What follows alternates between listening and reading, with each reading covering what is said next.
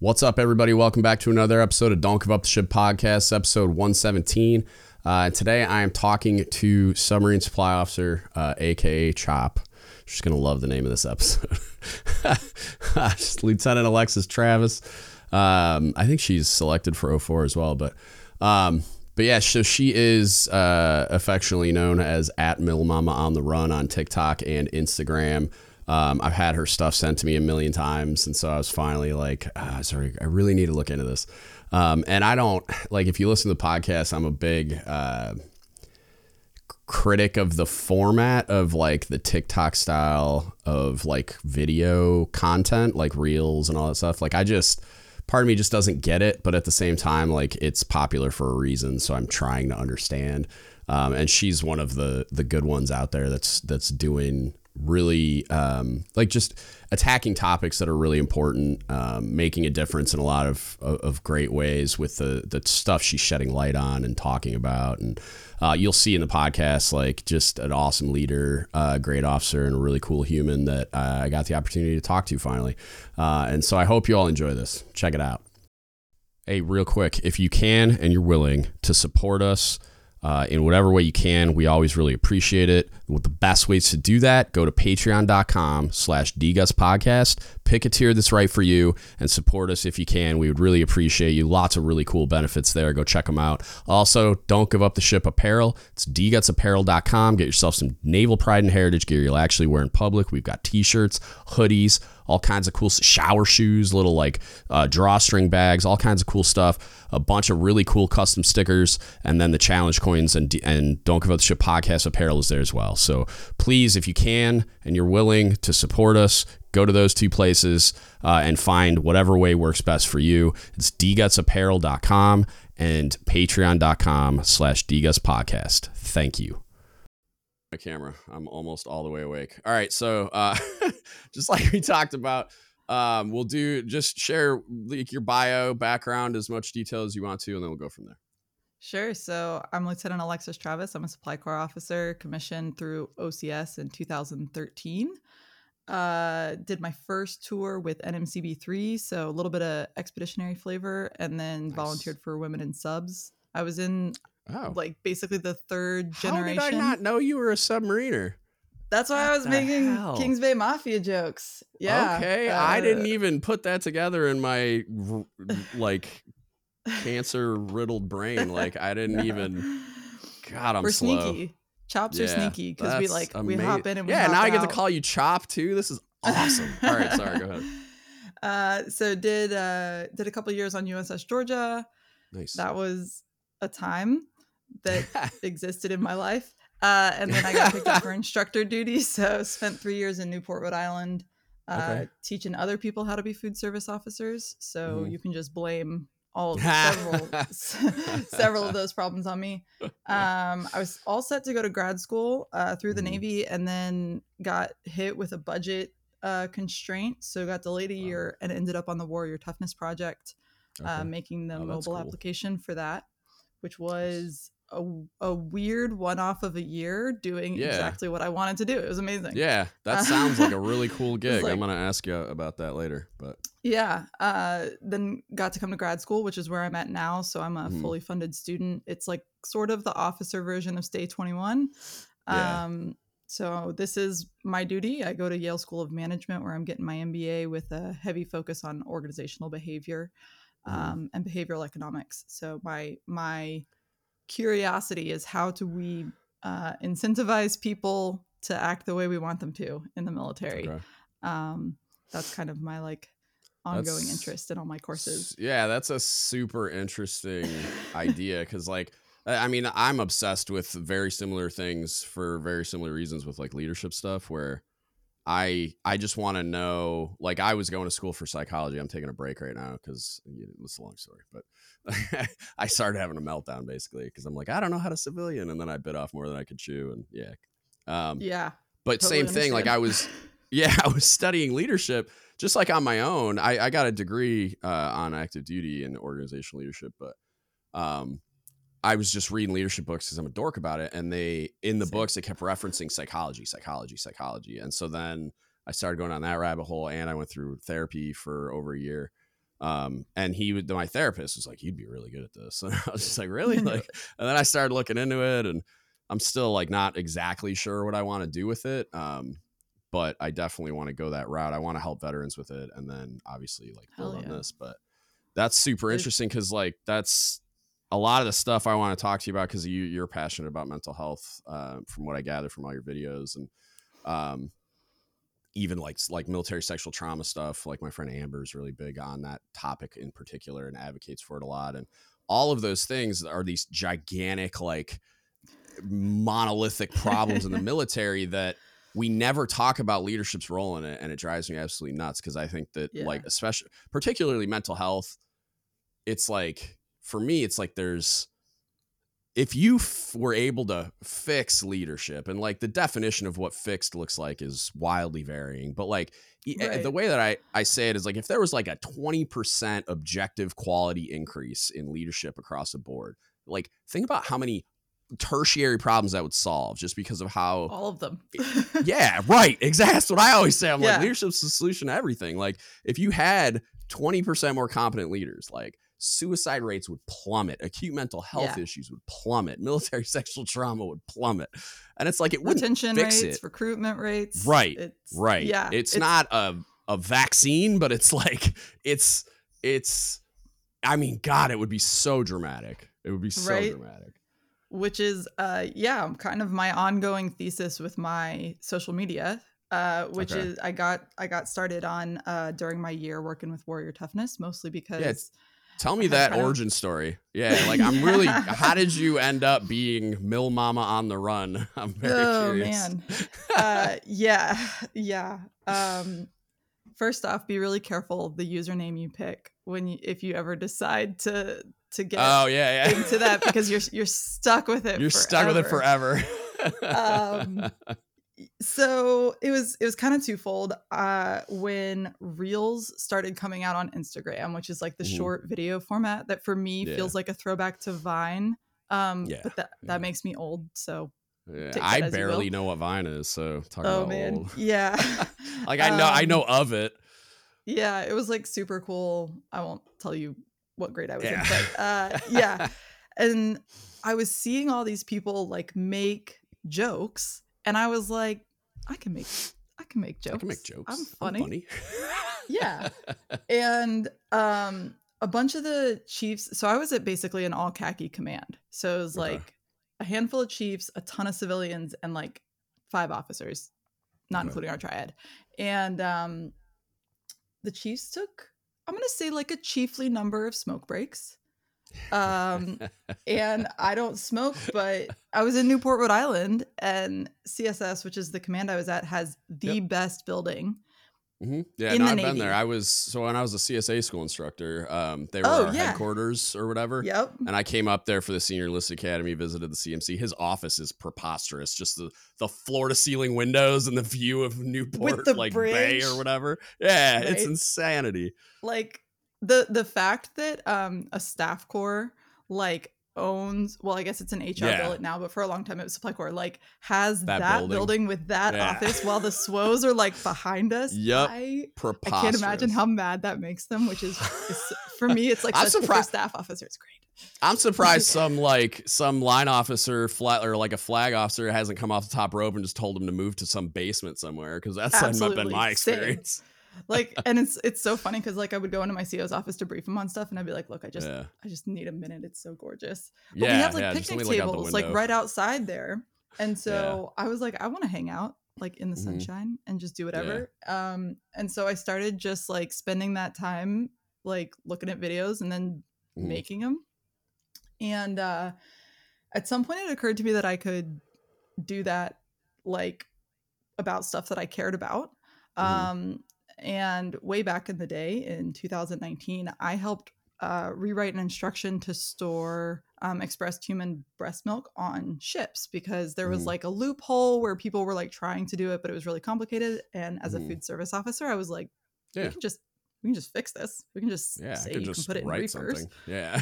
And I happened to be in the right place at the right time, and we got it written. And I was like, I should make a reel telling people about that, because I feel like we made this change and nobody nobody knows. Nobody knows. Yeah. Like, yeah, 100%. Yeah. Like, yeah, you were CSS, right?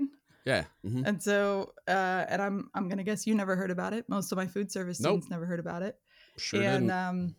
So made a joke video about it. And I must have made a bunch of people really happy and a bunch of people really mad because it blew up. I got like, I think over 2 million hits on that video. Who's gonna get mad about that?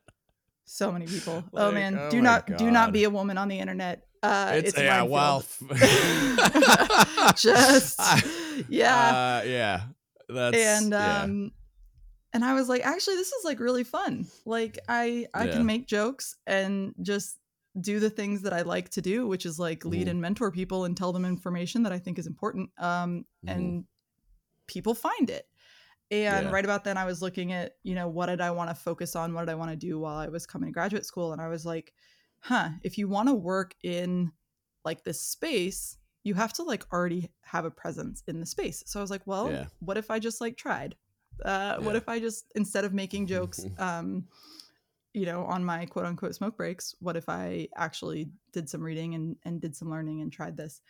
And it's gotten bigger than I thought it would. I was floored because like they sent me the thing and I was just like, I've seen some Navy recruiting accounts because they have a very they've become very like savvy with like social media, and there's a handful of them that have pretty large followings, but like I saw yours and it's enormous and I was like, oh my god, like I have to couch that. It is it looks a lot more impressive than it is. Why do you say that?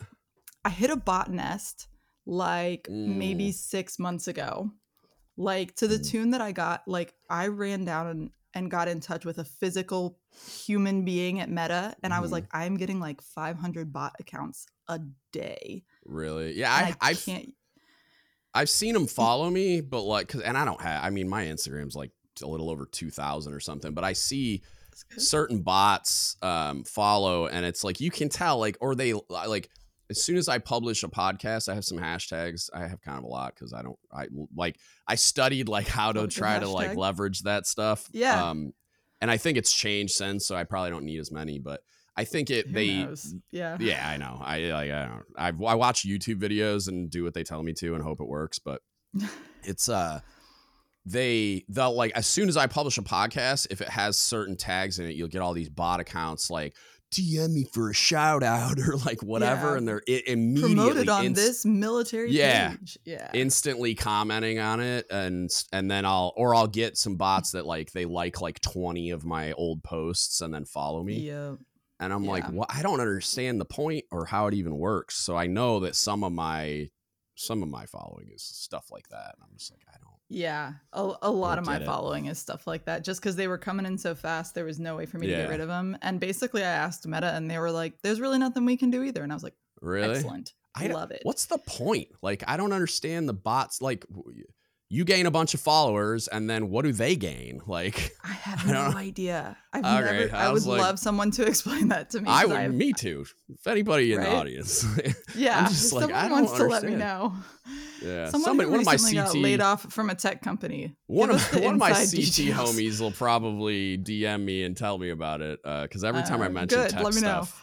Yeah, every time I mention tech stuff, I'll get like a Reddit DM and it'll be like an explanation. And they'll be like, this is why. Like TikTok, they'll be like, this is why you shouldn't download TikTok. Oh man, I can't wait for the CTs to just like Don't worry, I'm Mill Mama on the run on Reddit too, so y'all can just tag me in all the bad. And so, but you kind of hit on it, which is like I found very quickly that if you go to where people are, that's where you find community. That sounds really dumb and really obvious, but we see a lot of leaders, especially senior leaders, using a lot of traditional ways of trying to reach sailors, right? Like we just had a 60 Minutes piece, had the CNO on it. It was really cool. Everyone should Google 60 Minutes. Like, I have met like 3 people in the Navy who even knew that 60 Minutes was talking about us, because it's just, it's just not it's 60 minutes. It's like, it's 60 minutes. My grandma used to watch 60 Minutes. Right. My dad probably still watches 60 Minutes, but he's old. Love you. Yeah. And And there, so we see stuff in print, stuff will come out Mm, in the New York Times or what, but like, how many of us have the New York Times? And so right. when I started making this and it started resonating with people, and then they would reach out, and I was Mm, like, oh, this is a channel where I can keep doing the things that made me want to become an officer, which is like, I want to mm, help people, I want to mentor people, I want to be yeah. a voice for people. I loved being an instructor because it was like, I can Yeah. make meaning out of all the things that I had struggled with. Yeah. Yeah. It was like, I can make meaning out of those. And I was like, oh, I can just keep doing that. And if I just Hmm. do it into my iPhone camera, Yeah. um, it'll help people. And it Yeah. sort of spiraled out of control from there. About a about a year into it, we founded the Navy Digital Ambassadors. So that's Hmm. a program under Chinfo. I've never heard of There's that before. 5. I know, it's because we're new and we're like Yeah. undercover trying to figure ourselves out. Navy But Digital Ambassadors. yeah, I'm writing it yeah. down. And Very nice. there's like 5 or 6 of us. I'd have to go Hmm. back and look at the group chat. And Yeah. they want us to just tell our stories. They want to Yeah. support us telling our stories, and they want us to, leverage social media and Hmm. working with other people to spread the message of like the unfiltered, right? Like not the 60 minutes, not the good lighting, Damn, bro. professionally, whatever, but Chinfo. like I've been doing this for 7 years. I was on active we'll duty. set What the we'll hell? send I'll send our director a message. um but yeah, like I've been out that's the here point. in the cold. Come on, man. You gotta see, you gotta Yeah. be where they're looking. That's the trick. Yeah, I guess. um And I got lucky because when they were looking to found the program, the person who works at Chinfo who was interested in Mm, it happened to follow me and mm. put my Instagram in front of Chinfo, which is always really stressful because you're like, wow, I really stood by everything I said right up until Damn, people with done it stars on now. their collar got involved, right? You're like, oh my Yeah, God. yeah. Um, and they thought it was great. They were like, oh, That's so awesome. and for me, the great part about it is I do get to be critical as Yep. long as it's constructive. I get to be Yeah. exactly who I am as an officer, which is like, I call it like I see it. They don't Hmm. control my content. They don't tell That's me what I'm awesome. supposed to speak on. They That just, is the yeah, move. Like that is the right? only way to do it. Like, Because we had big yeah. talks early on about like, look, if you start puppeting me, Hmm. one, I'm not going to participate. You're right. But two, social media is bloodhounds for Hmm. inauthenticity. Right. Right. They will know. They will be upset.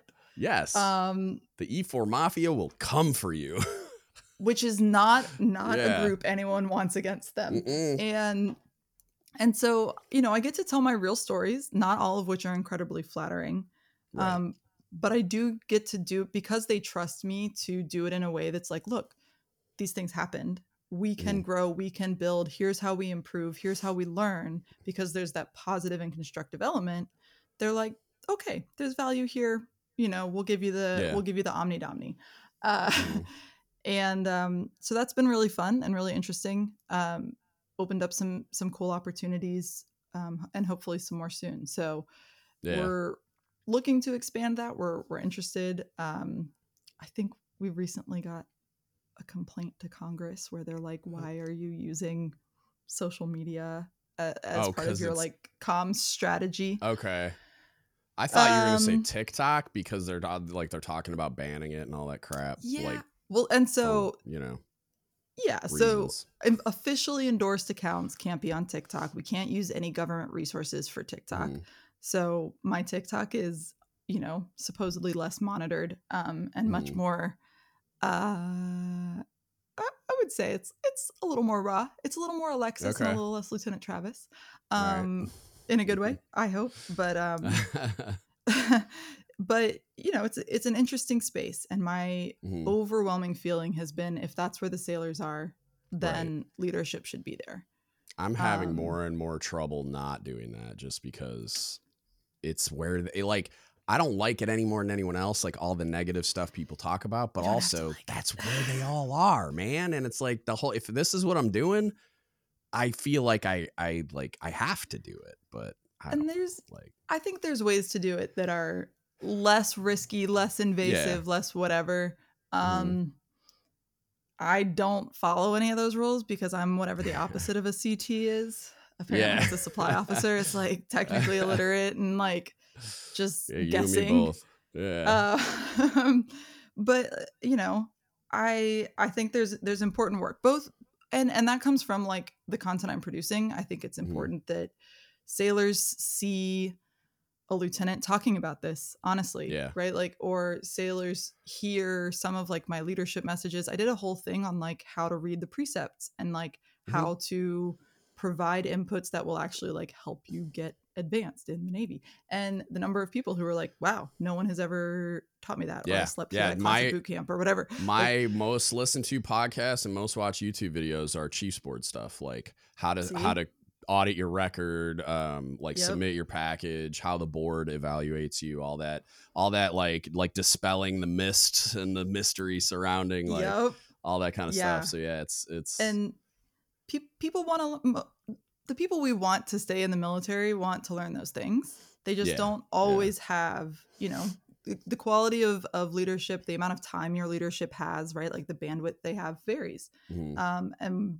if we can produce content and it stays on the internet forever, then we can help people. And it also comes from a monitoring standpoint. So pretty early on in my time on TikTok, a Navy recruiter posted a video that implied some relatively sexist and sexually explicit things, and had a couple of videos that, if it was my sailor and they were making that joke in the office, I probably and I ended up, because I was like considered like the lieutenant on the Navy LT on social media at the time, or like a trusted agent, I got tagged in a bunch of it, and I responded, and I was just like, went into LT mode where I was just like, hey, if you could reach out, I have some feedback. And they decided to block me and go rogue, which is always great. I'm always curious when people do that. Like, do you not think I have a husband who also has TikTok? Like, do you not think I have friends who will send me screenshots? Like, I could spin up another account and just follow you in 5 2 minutes. seconds. So it's like, what do you gain there?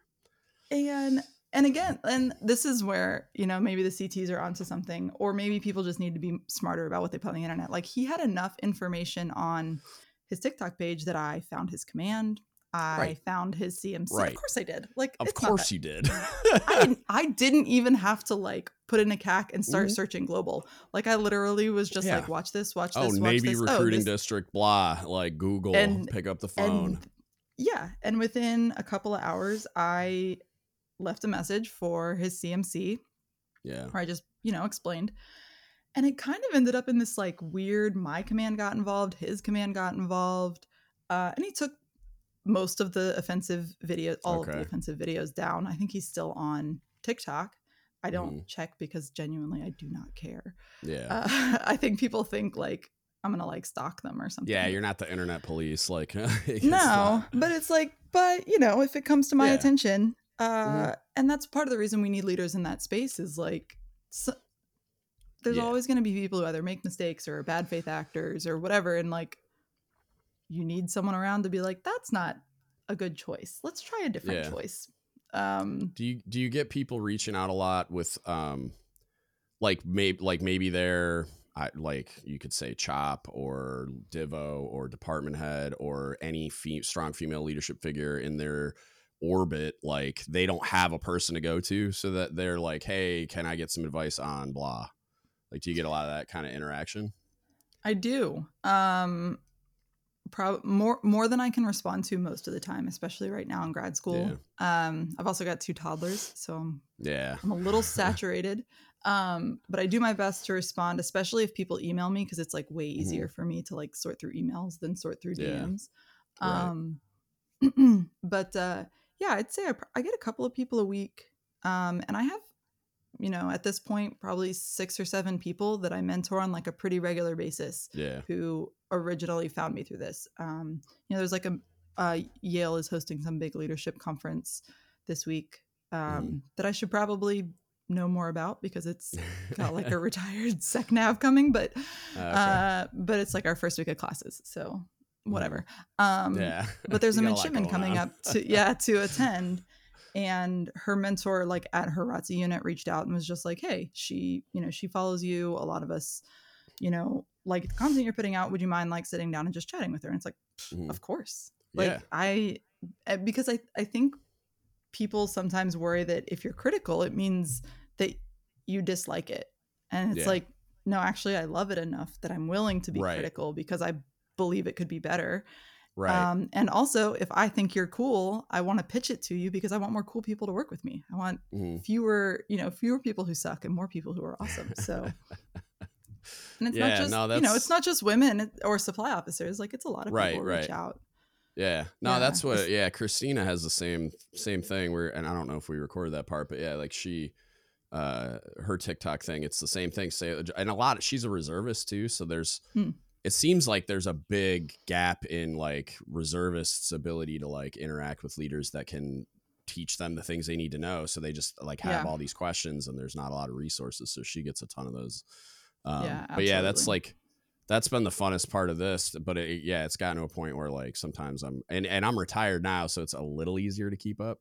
But like, yeah, I get like emails and DMs and just like, here's like my 1,000-word essay on what's going on and can you help me? And it's like, I'm like I'm gonna run myself into the ground one day, like where I can't not help, like, and I feel like I'm trying to be the whole Navy's chief, and it's like I'm Yeah. drowning, but yeah. Well, and I mean, you talked a little bit. We might not have been recording it either, but like about mental health, and I know Mm, one of your previous podcasts was on that, and that's such a big one for me. Is so I also have diagnosed depression and anxiety, and mm, so for me, one of the ways that manifests is like when I get overwhelmed, the mm, idea of responding to like text yeah, messages and like yeah, DMs and stuff becomes overwhelming.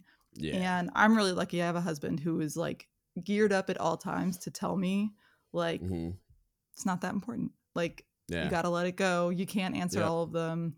Early in the game I right, was like, I'm never going to miss a message. yep, And then and like that's yeah. Ditto. I thought I was a superhero for a long time, and then everybody does. Yeah. yeah, like right at like 18 and a half, probably 19 years. Yeah, it was like 19 years. I was on my last shore duty, which I thought was just a shore. I was planning on going to be a cob and all this stuff, and that's when I was diagnosed with cancer, and then that pulled the pin on this like anxiety, insomnia, depression grenade, and like Oof. Yeah. of just everything for my whole career. And then so I started therapy, got to a really good place, and then I very vividly remember this day that felt like a milestone. And that same day, my brother and two nieces were killed, and so then I was just a dumpster fire again. And so Oh it's my just gosh. like, Just yeah, the like dam that keeps breaking. yeah, and that was what it was like. It was like I couldn't function for a while, and then once I got off limb doing everything, and I made the decision to retire at that point because I'm just like the wheels are falling off the wagon. That's when I realized I was mortal when I got cancer, and then like I can't be everything to everybody all the time when I like went through all the mental health stuff. Um, and I mean, I'm still going through it. I'm still on medication. Like I'm seeking out therapy again because I stopped when I retired thinking it would be a good idea. And like my Oh therapist did no. too, but like, yeah, going off meds and stopping therapy and transitioning out of the military and trying to start college full time was not the move. Yeah, Um, too many transitions all at yeah, once yeah. for sure. I, You I, gotta spread them out. but it's like I forgot I wasn't 10 feet tall and bulletproof again, and like then I tried to do way too much, and And but yeah, that's for how it me, was for me too. that's for me it's so funny because that's like the double-edged sword of like the meds and the therapy is they Mm, get me to this like really good spot. And yeah, I it's so and you're embarrassing. like I I'm a have a superhero sticky again. yeah, I have a sticky note that I keep by my meds that says like if you think you don't need your meds, that's the meds working. Yeah, um which is like that's I amazing. think I saw it on TikTok. I think it might have been like Elise Myers or someone who said something like that. And it was like that is the reminder I need because some days I'm like, no, I feel Yep. good. I should just totally skip this. Hmm. And then I'm like, Yep.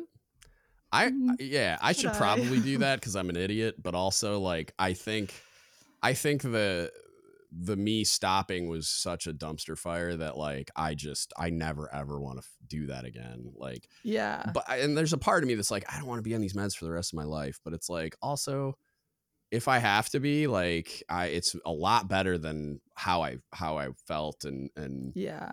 like the way that I was functioning, like that level of and just like I don't know, like the way I perceive the world, the way I interact with everybody, the way I mean, my wife wants to stab me, so it's just like I can't like. I mean, she doesn't want to say she feels bad, but it's like eventually it starts grinding, and Yeah. you know, I don't know, but yeah, No, I I mean, don't and think I'll do it, but like I probably should I like. I think that's like so much of the debate, when we talk about like, oh, the mental health stigma, which like in and of Mhm. itself is like 1,000 different things all just Yeah, lumped under one lumped umbrella. together. Yeah, And so, and people get that where it's like, I don't want to be on these meds for the rest of my life. And it's like, right. one thing I always try to like talk to people about is, so my problem, my mental health problems started as a postpartum issue. Mhm. And so I had really bad postpartum anxiety and depression with my Mhm. first kid. And then I was treated when I had my second kid. I was like on meds, I was in therapy, we're really Yeah. proactive about it. And I try to explain to people like night and day how Mhm. different my experience. Like having a newborn is stressful. There's nothing you Mhm. can do to make having a newborn not a stressful experience, Yeah. physically, Yeah. mentally, emotionally, the whole thing. But my ability to like be present, to function, to let the little things go, all Mhm. of that, night and day difference. Yeah. And so for me, it's like, do I want to eventually get off meds? Absolutely. Mhm. But not at the expense of Right. that. And so it's like, I use this time to try and build the tools and the social Mhm. support and, Yeah. the habits and I don't know, all of those other things, going out in the sunshine, whatever it is Mhm. that's supposed to fix my mental health. Um, so that hopefully I'm propped up enough to Yeah. eventually remove the prop that is the drugs. But Right. for now, that is Yep. not it because Yep. Yeah. that's No, just I not that's not where I'm catastrophically, at. catastrophically failed to prop anything up, and then I'm like, I'm good. And then yeah, that was a big part of it for me is like building like a support structure, like a community, because Yeah. like I didn't realize the hit I was going to take when I retired, even though like I was happy to be done and happy to not have to do all the things anymore. It's like even the people that like you don't like or like you don't want to hang out with that you are your Yeah. coworkers. It's like all of those interactions aggregate into this community like Mm-hmm. function in your life, and then when that goes away, it's like it just punches this huge hole in you, and it's like I didn't know that was coming. I didn't know that um it was going to be such a big deal, and I did not build any kind of structure. Like there's no, because I was like I don't want to hang out with everybody from work. I just don't. So like, but I also wasn't like developing friends outside of work either. So like I remember when they were re-upping my security clearance, the investigator had to go talk to my Oh, wife, and the worst. he asks her like, so like who are his closest friends, and she gives him this list, and they're all over the country, like none of them live here, right? So, Yeah. sorry, my chair keeps sinking down. It's trying to tell me something. And then he's like, okay, well, like, but like, who are his like closest friends, like in the state I live in Washington? And she goes, me, like, like I'm like, she's like, he doesn't really have any local friend. Like, I've got acquaintances and like work people, but Yeah. then when I retired, I didn't even have work people. And so yeah, I Yeah. punched this enormous hole in like, so then I was just like at home all the time, just like isolating, and then that goes where it goes, and yeah, Yep. And I did that not build a scaffolding at all. such a big thing in the mental health in all communities, really, especially Mm. with the transition. TAPS class does not prepare you for, Yeah. being ripped away from there's this, people think about the structure of the military and they're like, oh, reporting at 6 a.m. in your uniform, and you're Mm-hmm. like, sure, I guess that's Yeah, some yeah. structure. Most of us ignore that structure. Right. um but the structure of like having to interact with people and stuff, Mm-hmm. yeah, that's even been a hard transition just to graduate school, because we Yeah. don't really have like mandatory fun. I don't have like a division Right. that's like, or like a wardroom that we all eat together. So Yeah. pretty much hang out with my husband. Do you have like which I like, but yeah, I mean I do too. My wife's my best friend. Like same. I love spending time with her. But do you have like, so like when I retired and then I started school, and it was undergraduate because I wanted to do psychology, which is totally different from what I did before. And I just felt like an alien, not just because I'm the old guy in the room, but like none of the people were like, I didn't recognize any of them. You know what I mean? Like I didn't feel at home there. And then I remember it was like 3 days in, I was just, every time I would go to class, I'd just be like exploring campus, kind of checking out where stuff Mm-hmm. is. And I went up to the student veterans office or whatever. And as soon as I walked in, there's this Army vet kid there. He's probably mid-20s, late 20s. Mm-hmm. And I don't know this kid. I don't even remember his name, but like I immediately recognized him and I was like, you're my people. Like I know what that is. Like, Yeah. and do you have that like feeling, or like, do you struggle with that? That not like that kind of stuff not being there, or are there mechanisms that kind of address that? So at my school, they like really pride themselves on everybody being really diverse. So Mm-hmm. everybody's a fish out of water to some extent. We have like a Okay. lot of international students, like we have people who are straight out of undergrad. We have people like me who worked for a long time first. I mean, it's really Mm-hmm. diverse. And so Okay. if everyone's different, then no one is too different. Right. Um, Apparently, unless you're a mom. Me being a mom has really put me on the outside of a lot of stuff just because Okay. like they're like, let's go get drinks at 6. And I'm like, well, I Oh have yeah. bath I time. can't. You want to I drink some have to. some Yeah. bath water? And they're like, oh, we should go to this thing at 1 a.m. And I'm like, cool, I have to be up like 4 hours after that. So Mm-hmm. I have kids. I um gotta get to wherever. Yeah. Yeah. babysitters are expensive, the whole lot. Yeah. Um and so but it's to exactly what you said, which is like all of the people I would consider friends in Mm-hmm. my class, they're all from the vet club. Because I don't have Yeah. to explain things. I don't have to Yep. like, and I mean, I have acquaintances, Mm-hmm. other parents, people in my cohort who are just nice people. Yeah. I'm super introverted. I, Mm. I like to sit at home with my husband. That's how I 20 am. People 2020 look at was a me like great year for me.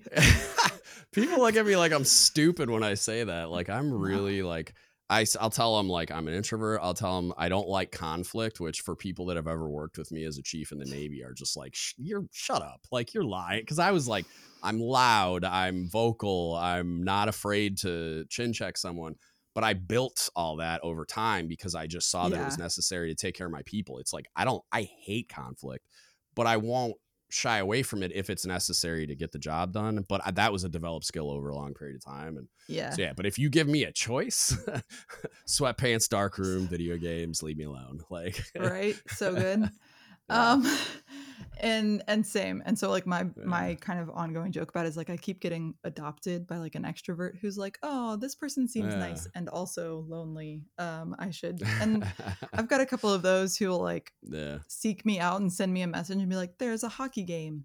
You should come to the You hockey should, game." And it's you should like, come with us. "Okay." Yeah, Which is how I met all my best friends. So it's really working nice. for me. That's Um cool.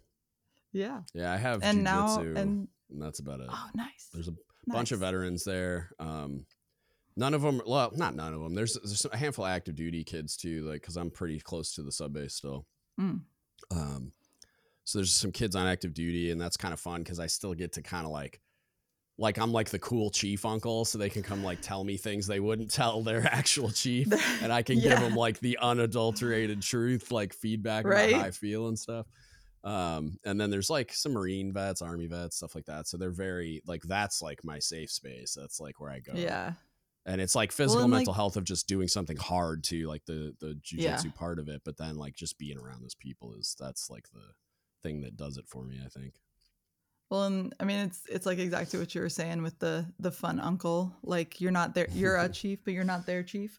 Yeah. Um, Yeah. that's a lot of like that same safe space that I get out of social media, which is like Mhm. people reach out to me because I'm a lieutenant, but I'm not Yeah. their Their lieutenant. lieutenant. Yeah. Um, Yeah. and so I get one of the things I get a lot is people who are looking to switch communities.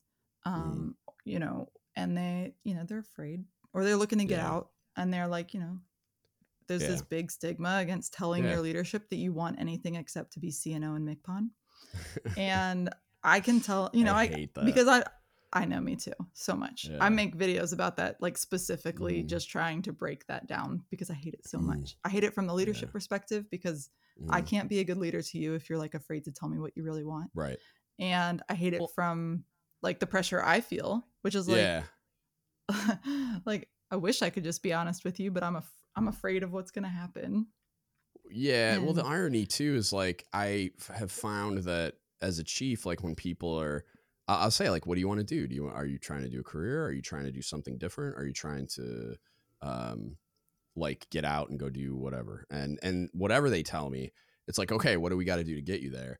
And the irony is, if you do that and you just support them and meet their needs, you're going to have higher retention. Like, shocking, like take care of their human needs. And oh my God, they want to stick around because you're taking care of them. Cause like kids that like, they say, oh, I want to be a police officer. I'm here for the college money or whatever. Okay. What do we got to do to get you? Like, what do you need to do in the next 4 or 5 years to prepare yourself to transition out of the Navy to be a police officer? And can we get you a associate's degree in criminal justice before you get out? Can we, like, I don't know, we'll do the research on like how you apply and what you have to do so that you're doing it and there's not this big gap between you separating and becoming a police officer. Absolutely. Yeah. And I was a career counselor on my first Chiefs tour was on Jimmy Carter, and I had a couple of kids that wanted to be CTs. Yeah, now I'm fancy pants. Everybody's like, ooh, Jimmy Carter. I was just the cook chief. It was not.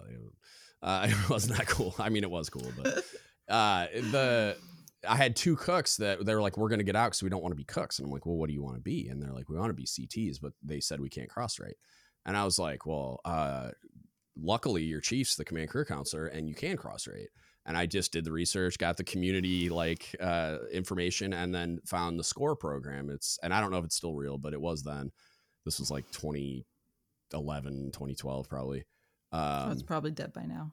Yeah, probably. Really short lifespan on Navy programs. But it's this program in the Milpers manual. Even my Cobb, who was on his third Cobb tour, was like, and I love him. He's my mentor to this day. He pinned my master makers on me. I'm not like dumping on him or anything, but he thought the program was dead at the time. And he's like, that's not real. That's an old program. I'm like, well, it's in the Milpers man that's current, and I'm going to apply for it. And the worst thing they can do is say no. And everybody just kept telling the two cooks and like the previous career counselors, just like, they're never going to let you leave submarines. And turns out they need CTs too. So I SCORE re-enlisted. So it's like selective conversion re-enlistment, whatever. I don't know.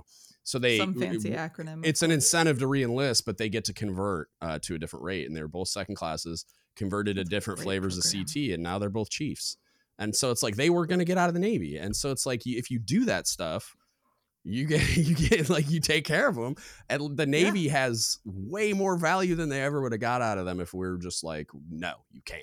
You got to be a cook forever. Because they're already indoctrinated, right? They've already done boot camp. They've already they're a known quantity at that point. Like they know how to show up, right? They know how to wear the uniform. A big one was the security clearances. Like on Carter, hugely everybody's expensive. Got a TSSCI security clearance. So it's like not only the expense of getting it, but just the eligibility. Yeah, I know. Yeah.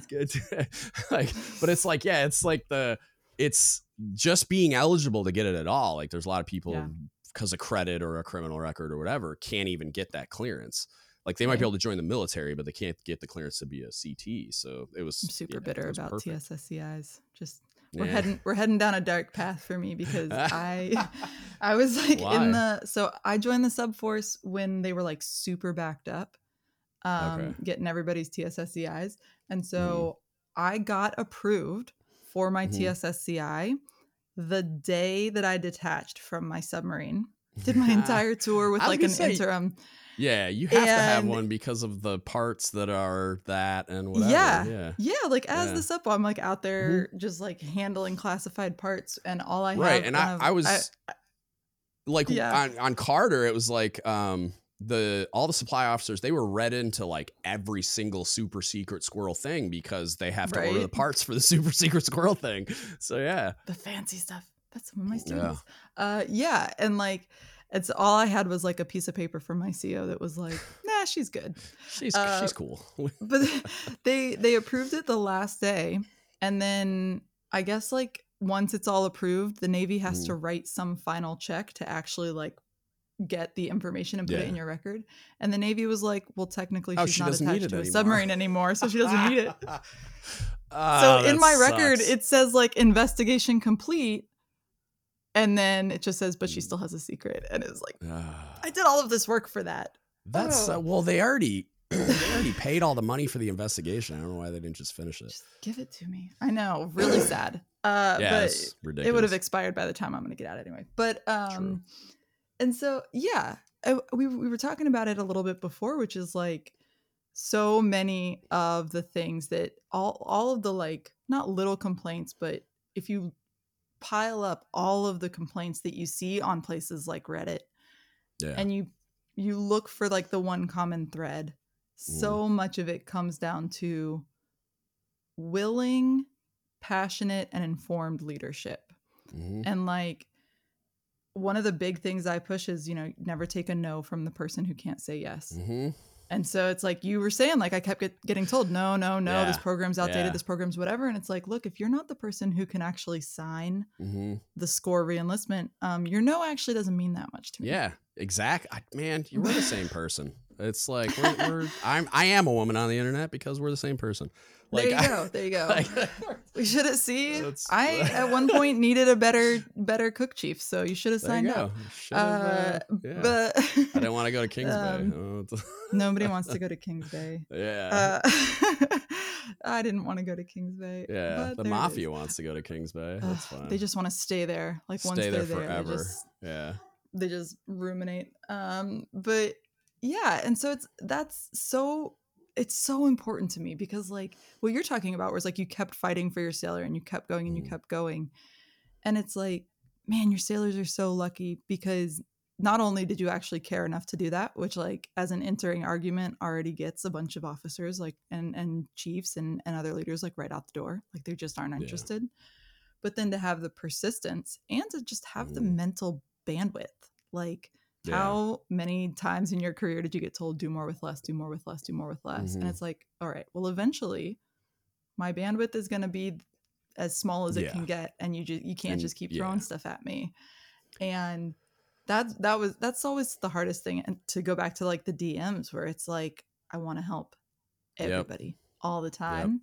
Yep. I will absolutely crumble under that. And I did. Like that's what did it largely, I think, is I redlined for as long as I possibly could being that guy.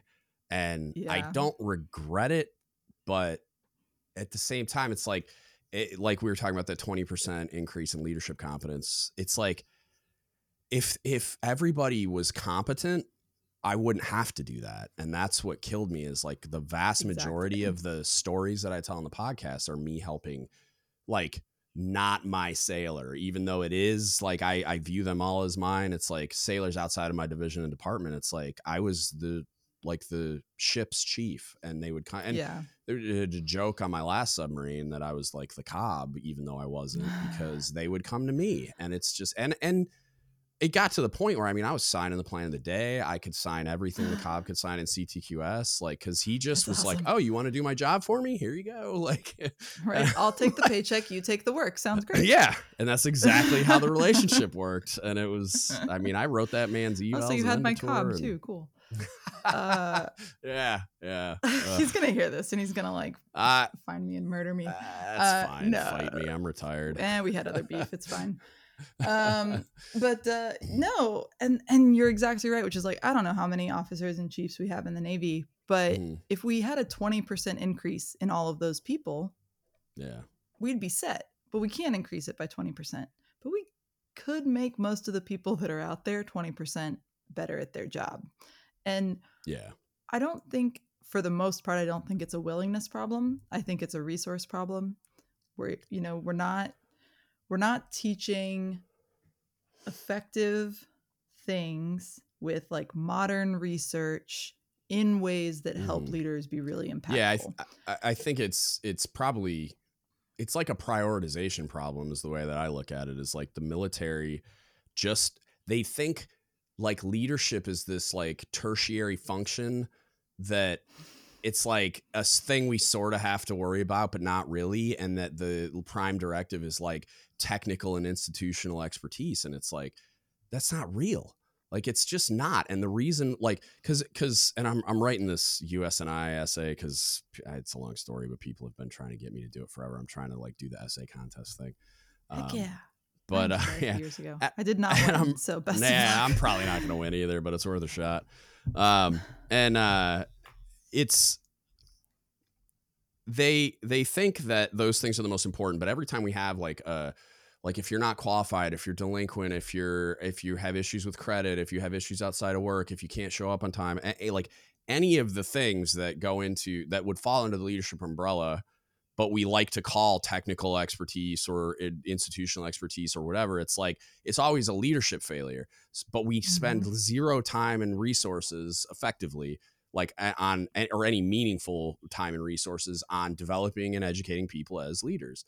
And then we wonder why it all fails. We wonder why, like, there's this huge divide between the Chiefs mess and junior enlisted, and between the wardroom and junior enlisted and all the other groups, right? It's like, of course there is. Like, of course there is. And what is even worse is most of the people wearing khakis to work have a really warped and like analysis of their own leadership competence because their bad behavior has been validated by promotions and awards over a long period of time. So it's like they get to the senior enlisted academy where they're getting accredited, like really robust leadership development and education, and 70% of the audience is tuned out because I already know what I'm doing. I'm just here for the check in the box in case they ever make this mandatory to make Master Chief. And it's like, and it's really good. Like, I went as a chief, I was eligible for senior chief. I made it probably the next year. But I loved it, but if we were doing leadership development and education correctly, it wouldn't be the senior enlisted academy. It'd be like the new chief academy. You know what I mean? Like, it's like the stuff they're teaching should be taught to every single new chief. Like, within the first like 2 years of putting on anchors, they should be going to the senior enlisted academy. And then there should be like more advanced stuff for the other people. And it's like, and you don't even have the throughput to get every chief in the Navy through the senior enlisted academy. So it's just like, I know, which goes back to your resourcing, which is like, we put, and I'm not saying that we shouldn't be technical experts, right? Obviously I worked at the schoolhouse where like our main focus was teaching the lingo and the rules and the whatever. But I think we're starting to recognize the importance, like the long-term investment there of, it's expensive to put everyone through real up-to-date, training on how to be a really good leader. But you know what's more expensive than that? A retention crisis. Crashing a ship into a super tanker. Crashing a ship is more expensive than that. Consistently losing human beings to suicide. Like, exactly. Rampant acute mental health issues. And well, I'm not going to comment on the rampantness or not of, sexual misbehavior and criminal behavior. And we can't, it's unrealistic for us to be like, if we had perfect leaders, none of this would exist in the Navy. But it's costly. The way we're running it right now is costly. And if there was a way to do like the big fancy MBA cost benefit analysis of like, this is how much it would cost to make the leaders better, and this is how much it's costing us right now, I think people would be surprised about the benefit. And also I wish they could do a similar analysis of how much less efficient we are as a fighting force based on manning and like retention and recruitment issues that we're having. Cause it's like how many submarines we're going to see undermanned before we were offering 6-figure enlistment bonuses to be fogging a mirror, like, I mean, it's insane. Go back and make different life choices. I can't even imagine. Imagine going to sea on a submarine right now. Cause like they got to have port and starboard watch standards in every department. Like, it's insanity. Awful. And I get, and you're getting so close to something that just like, if we get on it, it's going to light a fire under me. Let's do it. Oh no. Tell me what ledge I got to push you over. we go for, so like I said, I'm looking a lot at behavioral economics and organizational behavior in my schooling. That is something that I find the research on very interesting. And the military has long solved personnel problems with money. We throw the enlistment bonus, we throw the the selective SLRB, we throw the department head bonus, we throw the initial whatever, like the C-duty or the $100,000 incentive and pay. I forget I'm STIP or not saying whatever. that incentive pays are bad. I'm not saying that when you're doing the math of stay in or get out, that tossing a $30,000 check onto the stay in side of the equation isn't worthwhile. But there's like really good research out there that using money as a primary motivator for that is actually really damaging to all of the internal motivators that might keep people around. That we know that includes the military, because there was a huge longitudinal study that I think went over like 10 or 11 years using West Point cadets, where they talked to them about like why they went to West Point and then why are they officers, and then they looked at retention rates over time. And surprise, surprise, like the more money got mentioned, the less time they stayed.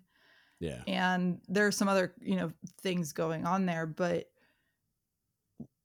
when we throw these, if we are throwing money at people to join or to stay without fixing the reasons that they want to leave or that they're afraid to join, all we're doing is like we're feeding something that's dying. We're giving water to the dying horse, which is like maybe a nice thing to do, but it's not going to keep it from dying. Right. Well, and I'm not saying that the Navy's dying. That's dramatic. I mean, it's withering. No. Like, it's I hope having not. an existential crisis right now. Halfway through my career, don't die yet. No, because and for me, a lot of it goes back to like there's a fundamental misunderstanding of what we do and what our day-to-day life is like. And if people understood that more, I think they'd be less afraid of joining the Navy. And then if we took better care of the people who are in the Navy, they would want to stay. And you know who's the best recruiter? A happy sailor is a great recruiter. Even a happy veteran separates. A happy veteran's a great recruiter. Right. And we so often send our separating sailors into civilian life just salty, bitter, jaded humans that are just like, don't do it. Like, I mean, go read Reddit just for 5 minutes and you'll see it. But also like just a good like anecdotal case study is naval nuclear power. Like the bonuses have been $50K or above since I joined the Navy 20 plus years ago. And it's like, so clearly it's not working, because those kids are almost universally miserable, and the bonuses just keep going up and up and up and up to try to recruit people and retain people.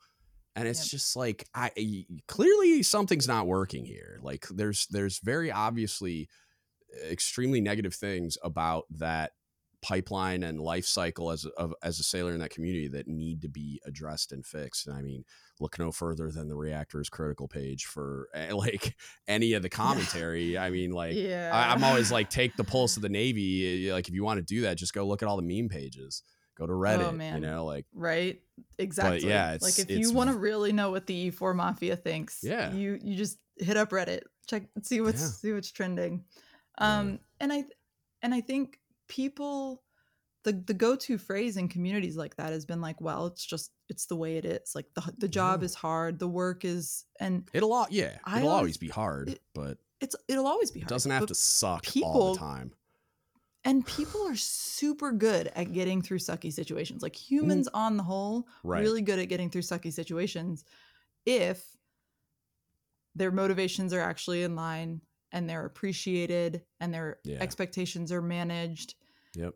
And I got into a big thing a while back about, because people get really weird about military influencers and whatever. And it's like, I think it's important that we tell the real stories, because if someone knows when they're coming in that sea duty is hard, that the days are long, and that seasickness is a real thing, and that, that you're going to get yelled at probably a good number of times for several things that are not your fault. And if you can tell them all of that really honestly, and then you can be like, but it's kind of fun and you make really good friends and the memories are really cool and you get cool opportunities and the benefits are cool where, like I can take my kids to the doctor whenever I want. That's really cool right now. they're toddlers. They're gross. They're sick all the time. Um, and I think if you're honest with people about that and they come in with like, this is going to be hard, but worth it, or Mhm. this might suck for a little while, but there's a payoff at the end. Yeah.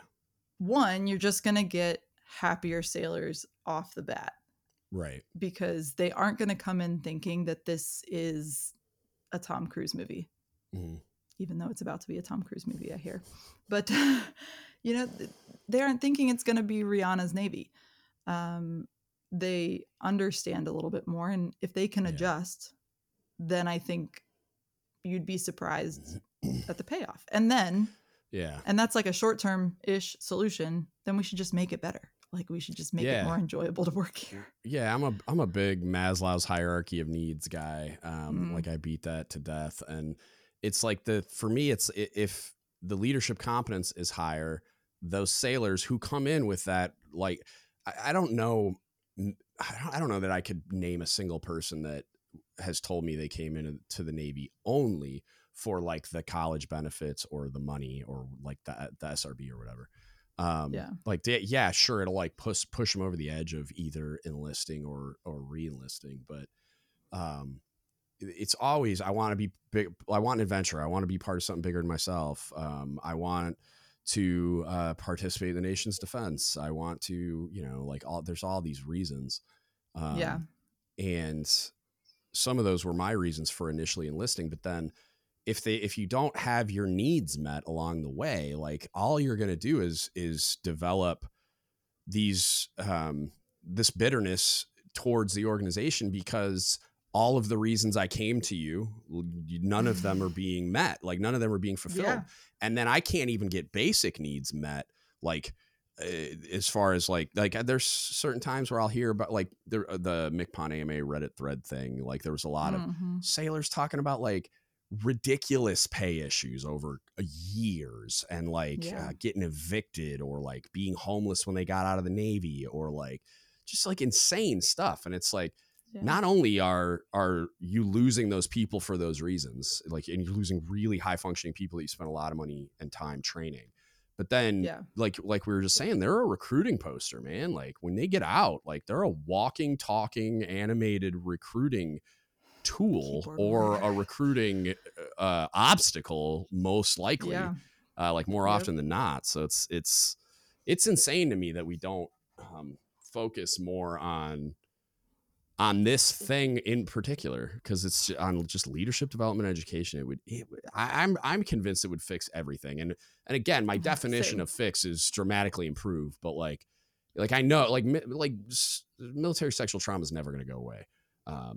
Like people struggling with mental health issues as a result of the military will never go away, particularly because of what our like prime directive is like kill people and break their stuff. Like we go into a kinetic conflict, it's like combat's going to happen. It's going to be traumatic. Other things are going to happen. It's going to be traumatic. Like I would have not escaped the military had everything been happening the way that I wanted it to without a certain level of anxiety and other issues, just because that's what we do. But it didn't have to be the way that it was. And I probably could have done a longer career and been more valuable to the Navy as a cob and a CMC, but I didn't get to do that because the wheels fell off the wagon. And a lot of people don't get to do that because it's not sustainable. And I know a lot of kids that separate because they're like, I hate my life. Like I'm miserable. I'm pissed off and all the time. Some of them do get into depression and anxiety and all that stuff, but some of them are just like, this isn't fun ever. Like I hate it. And so they're just like, and it's not, none of the reasons they came in were fulfilled. And then none of the basic needs they have as a human being were ever met by that leadership. And like you were saying, like the willingness for me in my observations and analysis as a chief over a little more than a decade when I was on active duty, it was like all of these chiefs that everybody hates so much, almost all of them are willing. Like I've had the chief that everybody hates in the chief's mess with burying his face in his hands, just going, I don't know what to do. I just want to take care of them.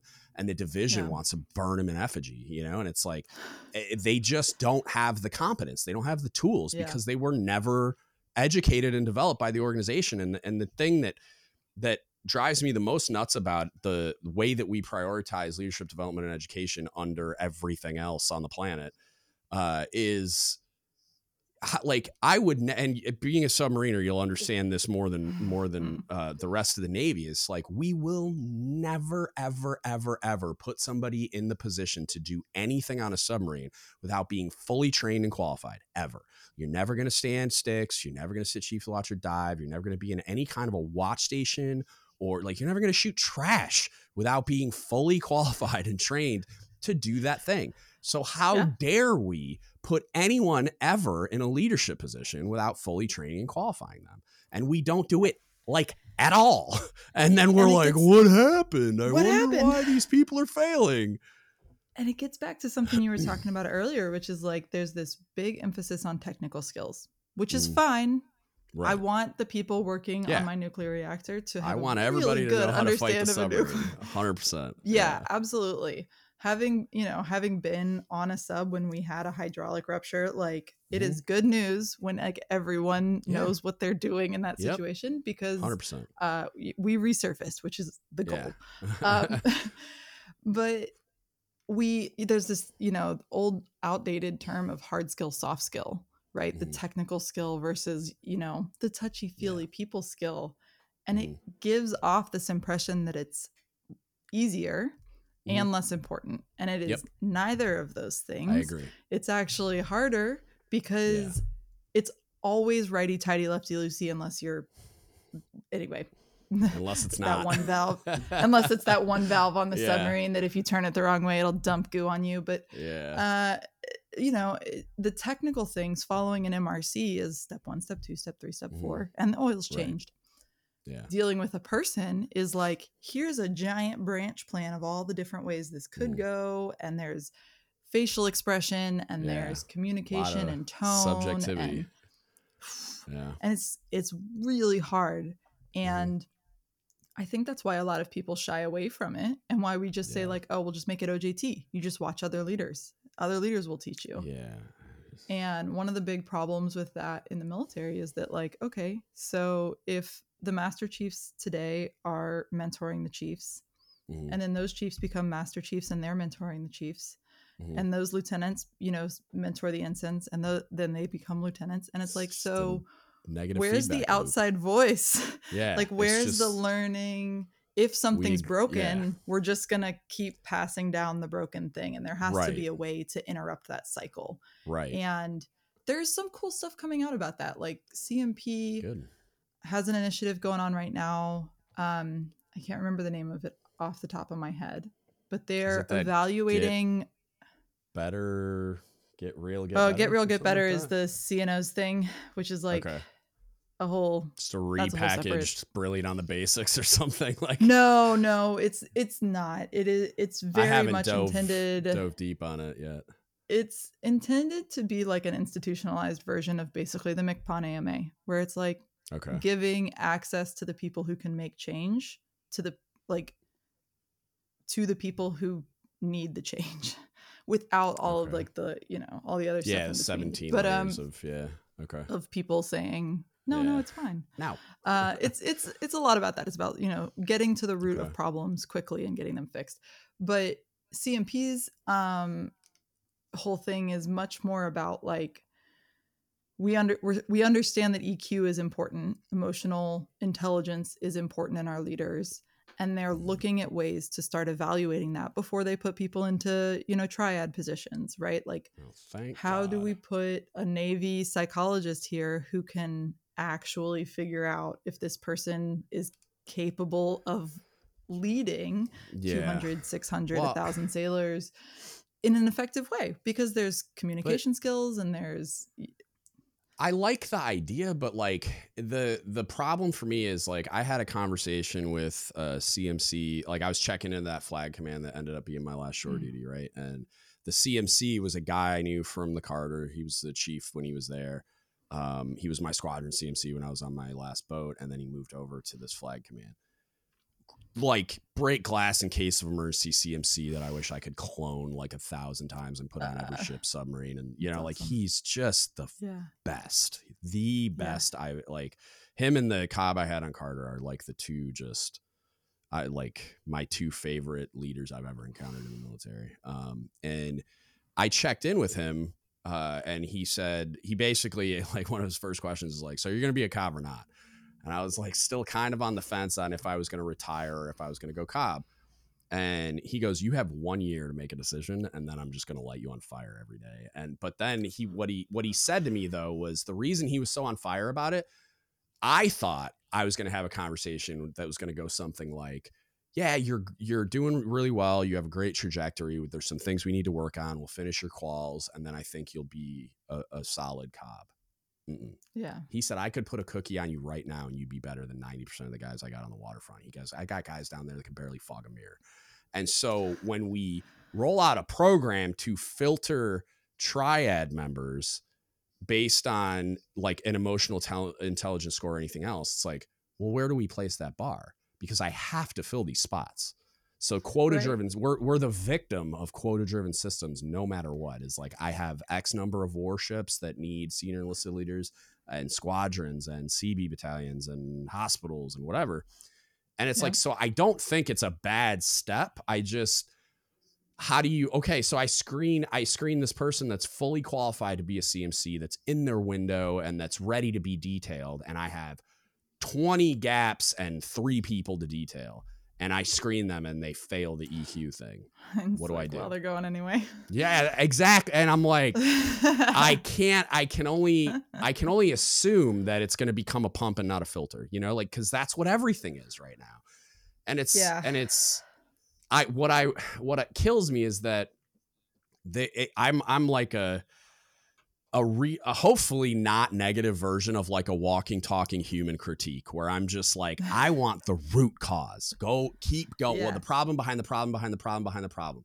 And I always arrive at leadership, development, and education. Like it's if we fix that, and again, the definition of fix being like just a market improvement, like a noticeable, measurable improvement in all of the leadership competence metrics. But like, that and therein lies the rub. What are they? Because like I'm a big critic of the Chief Petty Officer's Creed. Anybody that listens to me knows that I think it's largely ridiculous. It's very vague. It doesn't communicate who we are and what we do. It's an ineffective attempt at like a creed or a mission statement of any kind. But if you look at the mission, vision, and guiding principles, which, oh, by the way, are what our eval bullets are for chief evals for E7 E9, it's like, that is a way better communication and measurement. Like it's metrics. It's like, this is, and it's not perfect, but it's way better. And for some reason, like if you look at laying the keel and you look at, we have the mandatory like leadership development training during the chief season is teaching to the creed. Why are we teaching to this? Basically what the Chief's Petty Officer's Creed is somebody wrote a really great pinning ceremony script and then they're like, hey, we need a creed. And they're like, oh, hey, I got this really great thing. Copy, paste, edit a little bit, send. And it's not, look, if you're not copy pasting in the Navy, you're doing too much work. So it's not useless. Like, it's not like, there are things in there that I think are great and they sound really nice, but they're not accomplishing anything in like codifying a like mission statement for chief petty officers. Like that's not what that is, but that's how it's treated. And it drives me absolutely nuts because I think it's like it's misdirecting, purposefully misdirecting chief petty officers on who they need to be, what they should be striving for. Like, what are the metrics by which a chief is measured? It's not the creed at all. Like, there's some nice things in there, but there's also a lot of ridiculous things in there. But if you look at the mission, vision, guiding principles, which are literally how you're evaluated, thank God, it's like, that's what we should be teaching to. Or even better, let's analyze and update those to be even better and have one that's like emotional intelligence. Like, that would be incredible. But hey, I don't come write my thesis for next semester? You're nailing it. I'm happy to update, edit, revise, or just be a sounding board. But it maddens me and has for a really long time that therein, like, so we get back into that loop of like, I feel like I'm just shouting into the void a lot when I do the podcast because I don't see a recognition of a problem at all. Like, I don't even think they know the depth and breadth of the problem that they have and some of the intricacies of it, because you don't see anyone talking about like Mick Pond and I call him Honia all the time. Turns out his name's Honey. Didn't know that. I had a buddy who knows him. You pronounce his name Honey. Yeah, okay. Weird. Who'd have thunk it? Now like, and I've never heard anybody say it that way, but apparently that's how you say it that way. Yeah, I don't, whatever. I was just sounding it out, but and then so let's say like Mick Pond Honey, right? Or any Mick Pond. They are probably like, if graded on a curve, right, their leadership competence is probably high. But if like objectively evaluated based on a set of criteria that we develop using all of the knowledge that we have in the psychology, like human development, leadership development, whatever realm, where would they grade? Where would they fall out? Where would I fall out? I don't know, but I'm interested to find out, and it's like, that's something we have data on that. I think. Do we? Well, so here's controversial proposal. Go ahead. I'm absolutely going to get a call from the NDA director on this, but no. She's gonna be like, no. It's my fault. It's not just blaming on me. I'm an older, tired guy. They can't hurt me no more. Yeah. She gave me a call. I did a podcast the other day, and I was telling people that coming in undes is like a trap, and she was like, well, don't do that. It is kind of. I mean, I didn't quite say trap. I was just honest. Anyway, the number of people, I would give it like the 05 to senior chief, master chief level, like whatever, like that rank of equivalent rank is. The number of people who get out of the military and then apply to like vice president positions at corporations, apply to like, like C blank O positions at corporations, and don't even get callbacks. Yeah. And they're like, well, 20 years of superior military leadership. This company would be so honored to have me. And God, the corporate world, and I see this because I'm like, I'm coming in with 10 years, almost 10 years in the Navy. Yeah. Like, my leadership classes here at school, they should be honored to have me. And then it's like, nah, man. Like, you learned a very specific kind of leadership in a very specific system. Yeah. A system that has some places where it could improve. Right. And that does not automatically make you on that unnormalized curve ready for those big positions, which is why you then see them all start leadership consulting companies. But you've seen those LinkedIn posts. Oh my God, I have. I know some of those people. So we do have data. We do have data on this, that it's a specific kind of leadership for one, but that it's not, it doesn't necessarily pan out. Can you be more like, when you say specific kind of leadership, can you like get into some detail on like what that means? Because like I look at it kind of the opposite of like, I'm not objectively, I'm not like measuring myself as like the GOAT, or like, I don't think I think I'm a pretty good leader. Like some people think I'm great at it. Some people think I'm horrible at it. Right. But what I noticed is, the more I studied leadership and psychology and all those things, right, I would start using the things in real life. And the two things I noticed is, one, they all worked really, really well, and my people responded to them. And two, I was the only one doing it, largely, unless like, you would get like people that had this natural, like they're a natural empath, or they've learned some ability or skill, like they're really good listeners for some whatever reason. So they would have like certain skills that were like high, but then other ones were kind of like the status quo. So what can you go into more detail on what you mean by like it's a very specific type of leadership? Because like I think if in my brain it's like if we taught them what the civilian world's looking for, we would be wildly successful within the confines of the military. Like those leaders would be doing a way better job. So it's like, absolutely. But I think so. I don't think it's a different form of leadership. I think it's just leadership and competence, period. Like they're just low in leadership competence. Well, so I think there's a couple of things in there. One of which is like, it's that feedback loop we were talking about earlier, which is like, we teach our own people the way we do things, and then we evaluate them on the way Right. that we taught them to do things. Right. Which is why you get a lot of military leaders who are like a lot of other military leaders. Mhm. Not a lot of variation there. Yeah. Some of which goes into our eval system and our promotion system and things like that too, where we filter out people who have wandered off the golden path sometimes. Yeah. And so I think there's definitely something there. I think so. Then the other thing I think that kind of surprised me, even though I should have seen it coming, is like the UCMJ and the idea of intrusive or invasive leadership, where it's like, I need to know term. about your housing situation and your finances and all of this. Like, none of that translates. That's not how anybody else operates. You don't have the ability to like demote someone if they're late to work a bunch of times. And so there are some key differences that I think for should be really empowering. It should make leadership easier for us. And I think we've leaned on it a lot so that we didn't necessarily look at those other competencies as much. And then you said something that is like the key to the whole thing that I like want to spend all of next year at grad school studying, which is like, I don't think leadership is a talent at all.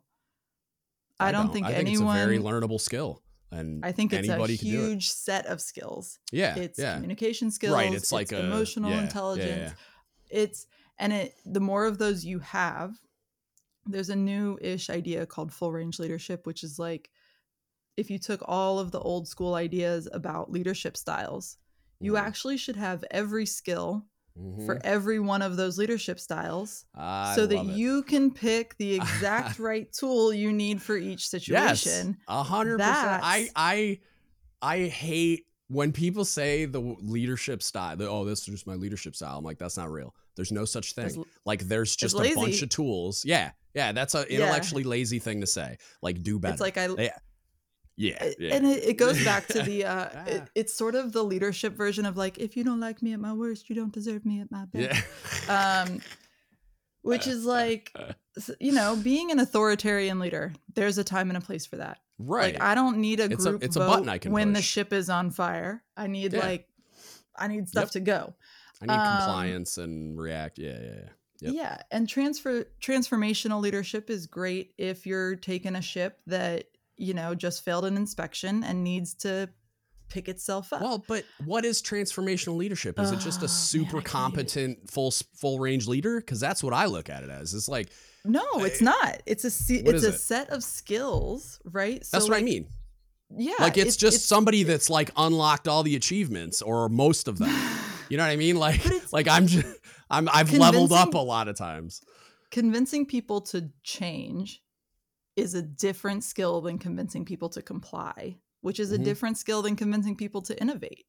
And to go way back to the like, why is there the disconnect between the junior officers and the junior enlisted and their senior counterparts? And, kind of a secondary break between the chief's mess and the JOs is like, okay, we select people for a certain set of skills. And then we expect them at some magical moment of here to just have a different set of skills.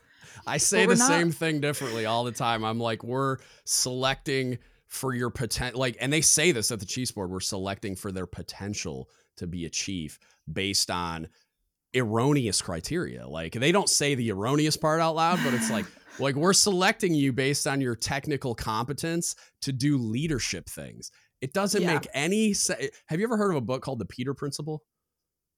It sounds super familiar. You should read it. It's so good. It's kind of like a comedic delivery. Heard of the Peter Principle. Yeah, it's like it's kind of a comedic delivery of a really interesting principle of basically like you're inevitably going to promote to your level of incompetence within. Promoting to incompetence. The book is I love the book so much. Oh God, it's so fun. I was reading just to my Libby. Yeah, just the introduction. I was sitting in the medical waiting room for my like number to be called to pharmacy, and I had a highlighter, and I was just like laughing out loud and highlighting stuff as I went. It's such a great book. I did some podcasts on it too a while back, but it same thing. Like it's you're we're promoting you to a position to do something wildly different than the criteria with which we're evaluating you for your potential to lead based on stuff that has nothing to do with leadership. It's ridiculous. And then most people are, and it's not that people can't make that jump. Yeah. And I think, Yeah.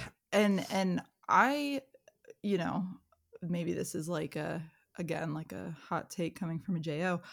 I think there's a lot of power in the Chiefs mess. Having someone who is a technical expert, who is supposed to be like the liaison to, you know, the part of the decision-making team is important because like I remember at one point, I think I asked my LSs to inventory something and I really thought it was going to be like an hour long. No, you know what it was? It was my CSs. You're going to hate me for this. We had to inventory our entire freezer underway.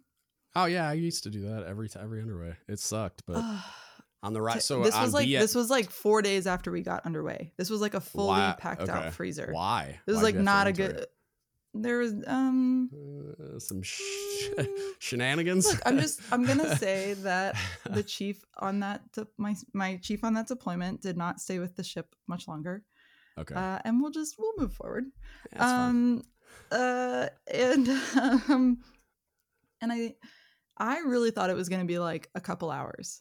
Like in my head, I just and it was not. And having someone who has like moved that amount of frozen ground beef and can tell me like this is going to be like a 6-7 hour thing, a fully loaded out freezer. Yeah I was like that's important, and that's a really like you know, it's not like a highly technical example, but that it's but we should be training people. We should be providing that gap where it's like you are the expert in how to do this thing.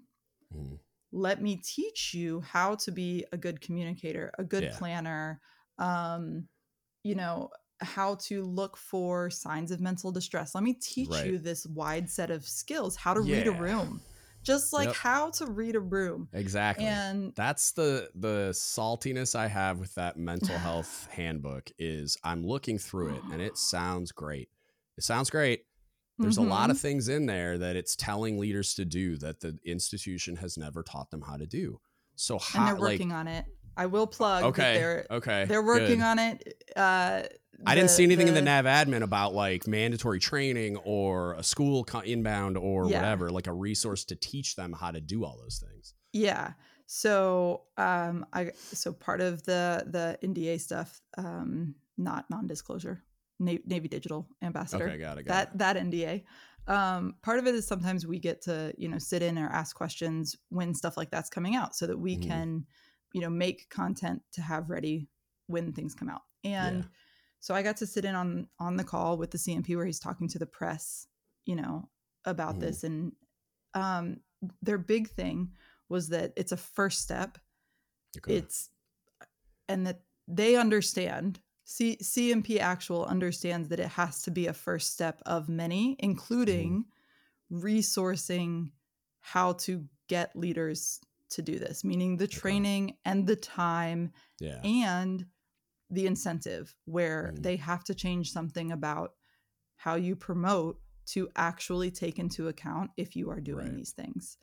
And so I think the concept is there. The idea that needs to happen is there. How to do that and the budget to do it and the, you know, what levers we're pulling to do it. And I think so much of that comes like to make a decision about something like that in the Navy requires like 35 people to all be at the same table at the same time. And that is not an easy thing to do. That is so much of the trouble I've run into. It's like, oh, I have this idea. And it's like, cool, I need this person and this person and this person and this person and their aide and their aide's best friend's hairdresser's dog.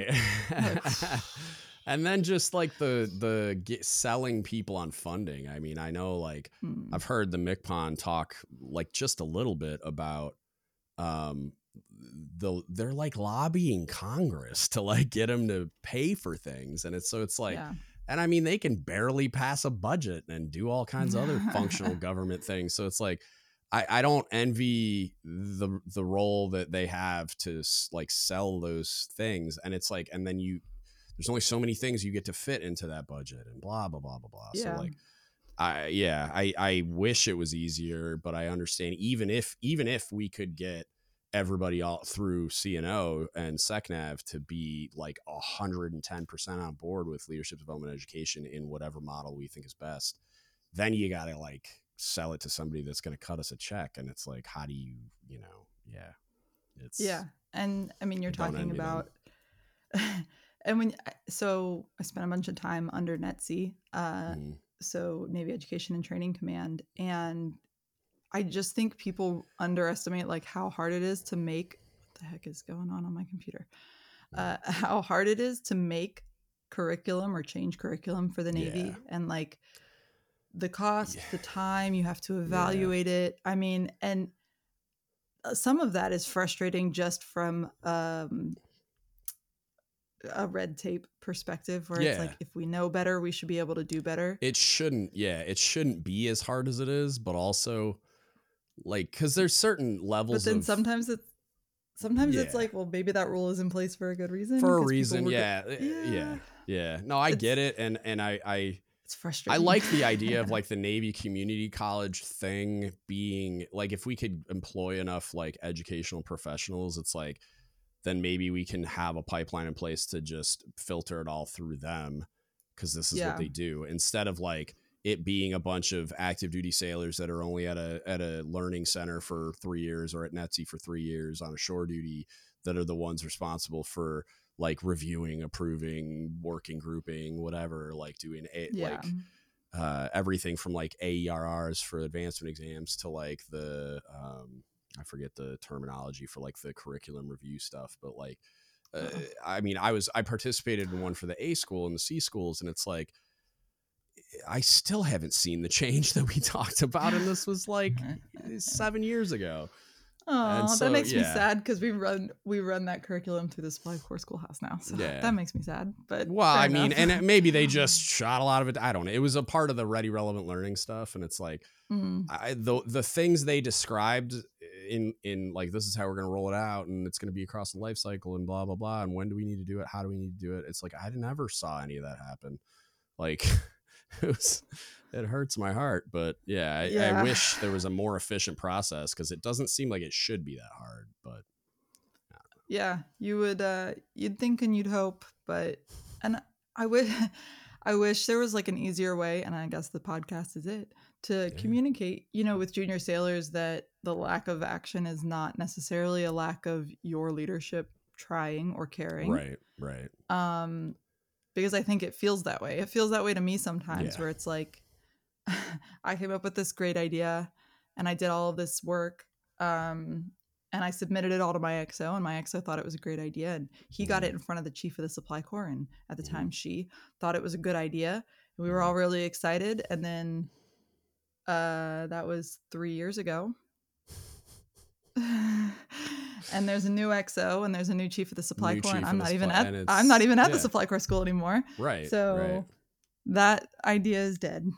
I mean, it's not. I sent all of my work to someone who is at the command now, and maybe they'll pick it back up. Maybe they won't. But the transient nature of what we do, where we're constantly moving, and it's like that hinders our ability to do those things, because it takes so long to get stuff done that I'm going to be gone before it gets approved. So it's like, and our to go back to the incentives, we're incentivized to think short term, because if I can't put it on my fit rep, if it's not done, I mean, if it's not done by the time I leave, if it's not completed by the 31st of January as a lieutenant, that was a lot of work for nothing. Which isn't true. It's not nothing. Right. But it's like, there's not a lot of incentive to follow up. There's not a lot of incentive to look out 3, 4, 5 years. Right. When you're doing that stuff. And that's something that I think we need to look at, because again, I think the long view, when you think about leadership and you think about investing in sailors and investing in leaders in the short term, is really costly. And because a lot of our incentive system is focused on the short term, the year or 2 year short term, it's really hard for any single leader to justify incurring the expense because they're not going to see the payoff. Right. So we need to shift to something that says, okay, but for real, we need to be looking at this longer horizon and Yeah. understand that if we update the way we think about leadership, if we change the way we train for leadership, that will eventually fix the cultural problems and the mental health problems and the retention and again the whole long list, whatever. If you Google Reddit Navy and you just the list of complaints, it all comes down to that. And if for your critique mentality, like I said, I think when you drill down into that why, it's a fundamental belief that so much of our leadership idea is founded on is that a person is a leader or they aren't. Yeah. Instead of leadership is a skill, a huge set of skills. Yeah. And we should both teach it and evaluate on it. Yeah, and that's why I and it was partially that book that did it, is I started shifting my, like, the way that I described the problem to just leadership and competence. It's like it's not like this magic thing that people are born with or not. It's not this like unattainable brass ring, you know, or whatever. I don't know. Like, I'm probably butchering these analogies, but like it's all it is just like anything else. It's an acquirable skill. And like I've seen in practice, and I'm sure you have as well, like wildly varying personalities that were extremely competent, highly effective leaders, like quiet, unassuming people that are not going to like just jump up on the table and scream or whatever. And their people would follow them through hell. And it's like, and then dudes like me who maybe fit more of like the traditional transformational leader mold, where like I have the deep booming voice and I'm willing to stand in front of the group of people and get passionate and like that, like, and I recognize those skills as something that resonated with people, which is why I acquired them. And that's something that like when I tell people, like, I mean, my voice is my voice, but like the willingness and ability to do those things are practiced over a period of time. Like, I hated standing in front of groups of people, and I didn't like confrontation. I didn't like passionately speaking and getting fired up and doing all those things and finding the ways to leverage people's motivators and all that kind of crap. It's like, those are all things I learned how to do. I didn't know how to do any of that. I was a horrific leader as an LPO. And then I figured it out slowly but surely. Well, and to your point about the LPO thing, is I think that's something else that we set people up to have like a really, at least for me, a really rough couple of first few years because we aren't teaching them as those technical skills. Because if I come in as a divo and I just think either I'm a leader or I'm not, sink or swim, I'm just I'm gonna go out and I'm gonna be me. And I'm bad at it, which, spoiler alert for anyone from NMCB3 from 2014 to 2016, I was really bad at it. Sorry, guys. My bad. My bad. And it's like, and then who suffers when you have like my E5s are the ones, man. Yeah, and my Chiefs a little bit, but like, you know, they're like out there like trying to box me into shape. Yeah, your Chiefs are the ones that are supposed to be teaching you these things, and that's the booby trap, is that they don't know how to do them either. Don't like, I said the crap part out loud. But like they don't, like, the leadership and competence exists there too, so that like we're saying, hey, train junior officers, but then you go to them and they don't know how to do it either, and they're just pretending, like they're just like perpetuating that this is how we've always done it approach. And I think that's where you get, so there's like this, I don't know, belief, true or not, about like the friction a lot of times between especially first tours and their chief, where it's like the chief's gonna think you know it all, or you're gonna whatever, I don't know. But so much of it for me, my impression was like everybody was so busy trying to hide their insecurities, so busy trying to fake it till they make it, that we were all faking it with each other. Which is 100%. One of the reasons I push so hard the idea of like transparency. You don't have to be like perfectly transparent. Not everyone needs to know everything about my life all the time. But if I can admit when I've made mistakes, or I can admit when I don't know something, and give permission to other people to admit when they make mistakes and when they don't know something. And we were all just a little more honest about that.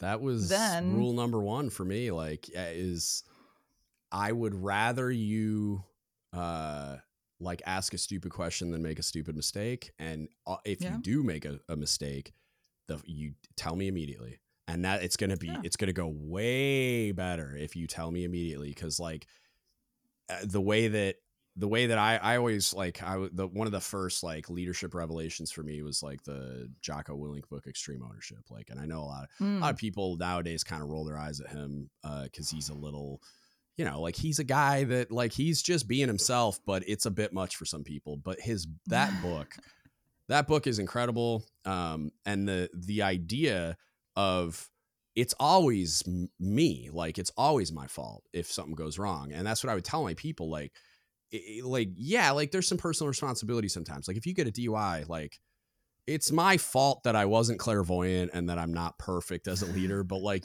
also like most of this is just a personal responsibility thing, because it's not like I never had that conversation with you. It's not like I never told you could call me anytime, day or night. It's not like Uber doesn't exist. So like, and we've had all those conversations about making the right decision and how to do that and blah, blah, blah. But whenever something would go wrong, like for like with work stuff, like they screwed something up, like the inventory validity is horrific or the meal's a dumpster fire.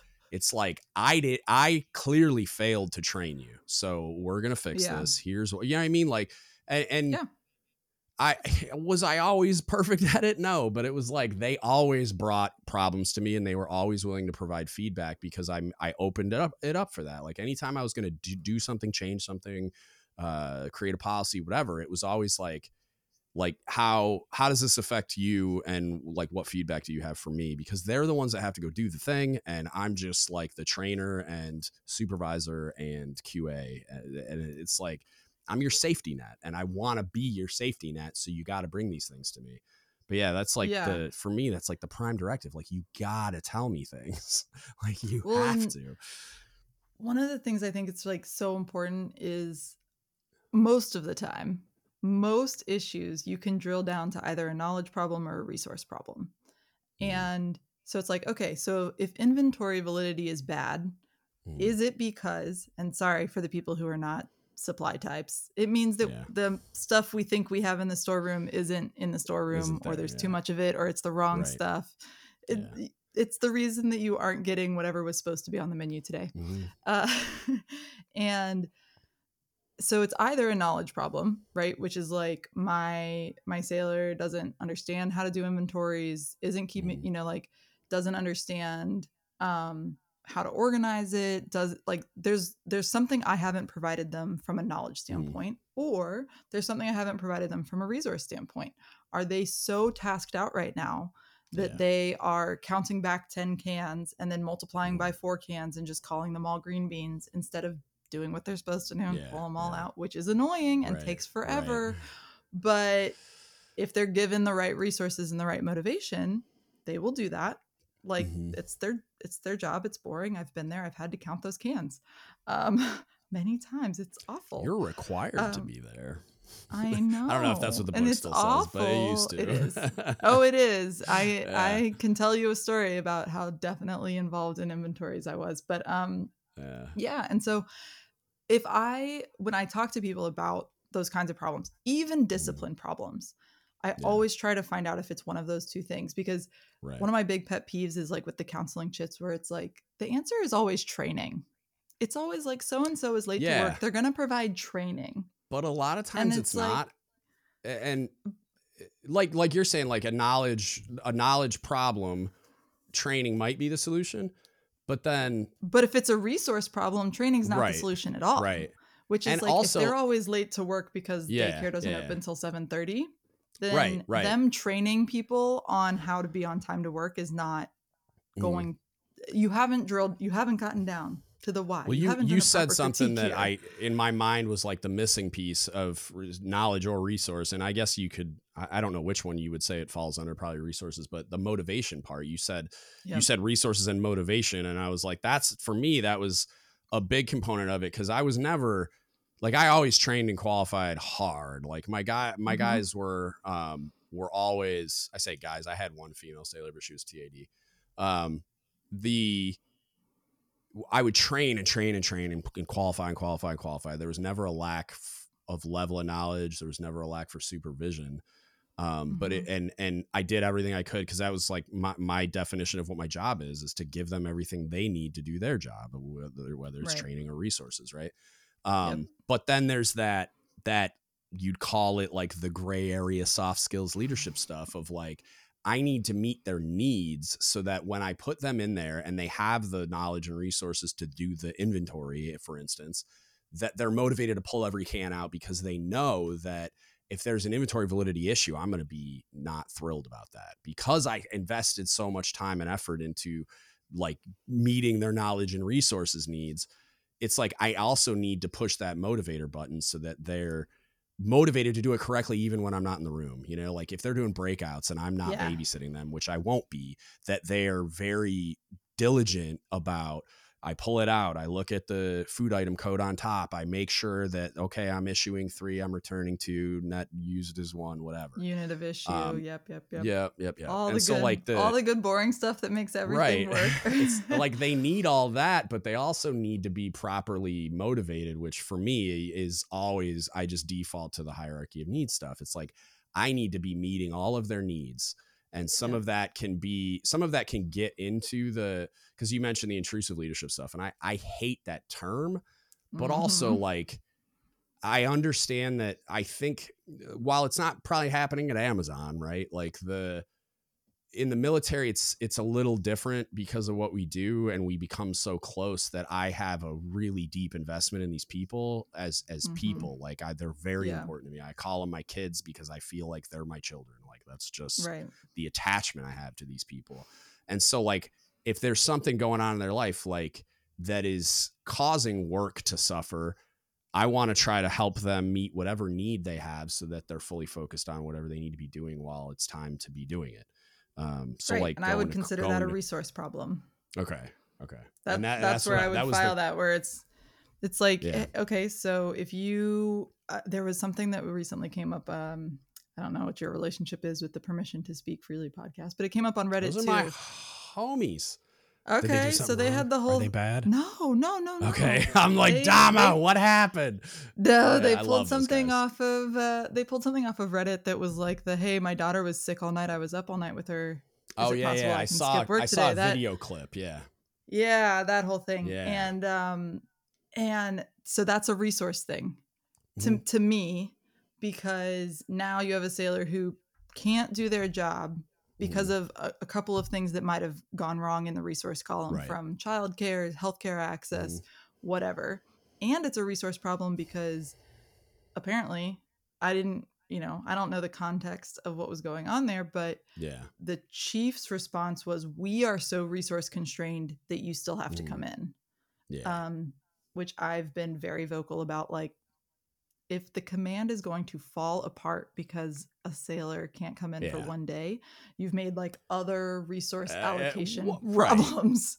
Well, but and I understand, like nowadays, I would say, like current events, it's like retention and recruiting being what it is. I could understand there being such like human resource problems that, oh my God, I have to have you. But at the same time, it's like, you don't get to not meet those resource needs of those people. Like you're saying, like it's my child, man. Like I can't. Like someone had to hold my kid while she threw up. Yeah, and, like I can't not take care of this. To counterpoint and go back to the long view thing. Okay, so you got that sailor into work today when you needed an extra watchstander today. You think I'm not saying it's the answer that she should have come in, but I'm just saying I understand the Chiefs extremist too. I get it, but it's not the right answer. It's never the right answer to say you have to come in anyway, because of what you're about to say about like then the future becomes this is unsustainable, and then they're not there. Then it's an unplanned loss. Yeah. Or it's not an unplanned loss. They just choose not to re-enlist when the time comes because they're forever a little bit bitter about that one day that they had to come to work. Vote with their feet. Yeah. And now we're short someone who Mm-hmm. was trained and Yep. motivated and wanted to be there and Yeah. experienced, but they're leaving because they had this bad Yep. experience. And so it's that Because we short-term burned them. versus Yeah. long-term pull. Yeah. And again, I think a lot of the deck plate leadership ends up in the crosshairs of that, where they're under-resourced, Mm-hmm. but if they don't protect the resources we have, and by Mm-hmm. resources I mean people, Mm-hmm. then we're going to keep being under resourced, and it's only going to get Yeah. worse. 100%. And then But all of that yeah, gets they're shoved onto these leaders who have very little formal training in like, yes. how should I flex? How should I So communicate that? they very rarely make the correct choice when confronted with that decision point for that exact reason. Is they've never, Ugh. you know, they're Which is worried about amazing. putting out the fire instead of finding out why the thing's on fire in the first place, and then like addressing that so that it's Right? not an issue in the future. Yeah. Which is, Yeah. and in firefighting, maybe that's the right thing to do, but then you have a piece of damaged Yeah. equipment. That's wrong. Yeah. That sounds bad. It sounds like people are equipment, which they're not. But Yeah. the No, metaphor absolutely falls not. apart at some point. But no, I think, and that's where for me, it's like, I think a lot of good people who could and should be good leaders end up in a bind where it's like, you have to make this decision right now. Yeah. And you haven't been given the chance to learn and exercise all the different tools you might use to make that decision. So you just make the decision that your mentor would have made, because that's the only person Yeah. who's taught you how to make decisions. Yeah. And then we just end up making the same decisions for like 80 years in a row Yep. instead of You're not getting wrong. better. And yeah, I don't know. That's for me. That's and you talked about the motivation piece, and I think again, going like, that's so much of the hard part is. I'm not big into the intrusive leadership thing beyond what I need to make sure my sailors' needs are met to get to work. Yep. And that they're not like, moonlighting as drug dealers or something. Yeah. That definitely hasn't happened to me. I didn't have to go to that captain's mess. But oh man, I had a drug so ring on stressful one to of my even think about. boats. Yeah, it was good times. Oh, we had one at one of my bases. Yeah, I got to go both out. of my bases. I got to go out on a transfer vessel, escort like a dozen sailors back that were all because NCIS needed to talk to them. Like, good times. Yeah, it was a mess. We had base-wide urinalysis at Kings Bay while I was there. Like within 24 hours, everyone associated with Kings Bay had to provide a urinalysis sample. Good grief. Good times. That, that wasn't my sailor. That wasn't on me. Poor UPC. Jesus. I know, right?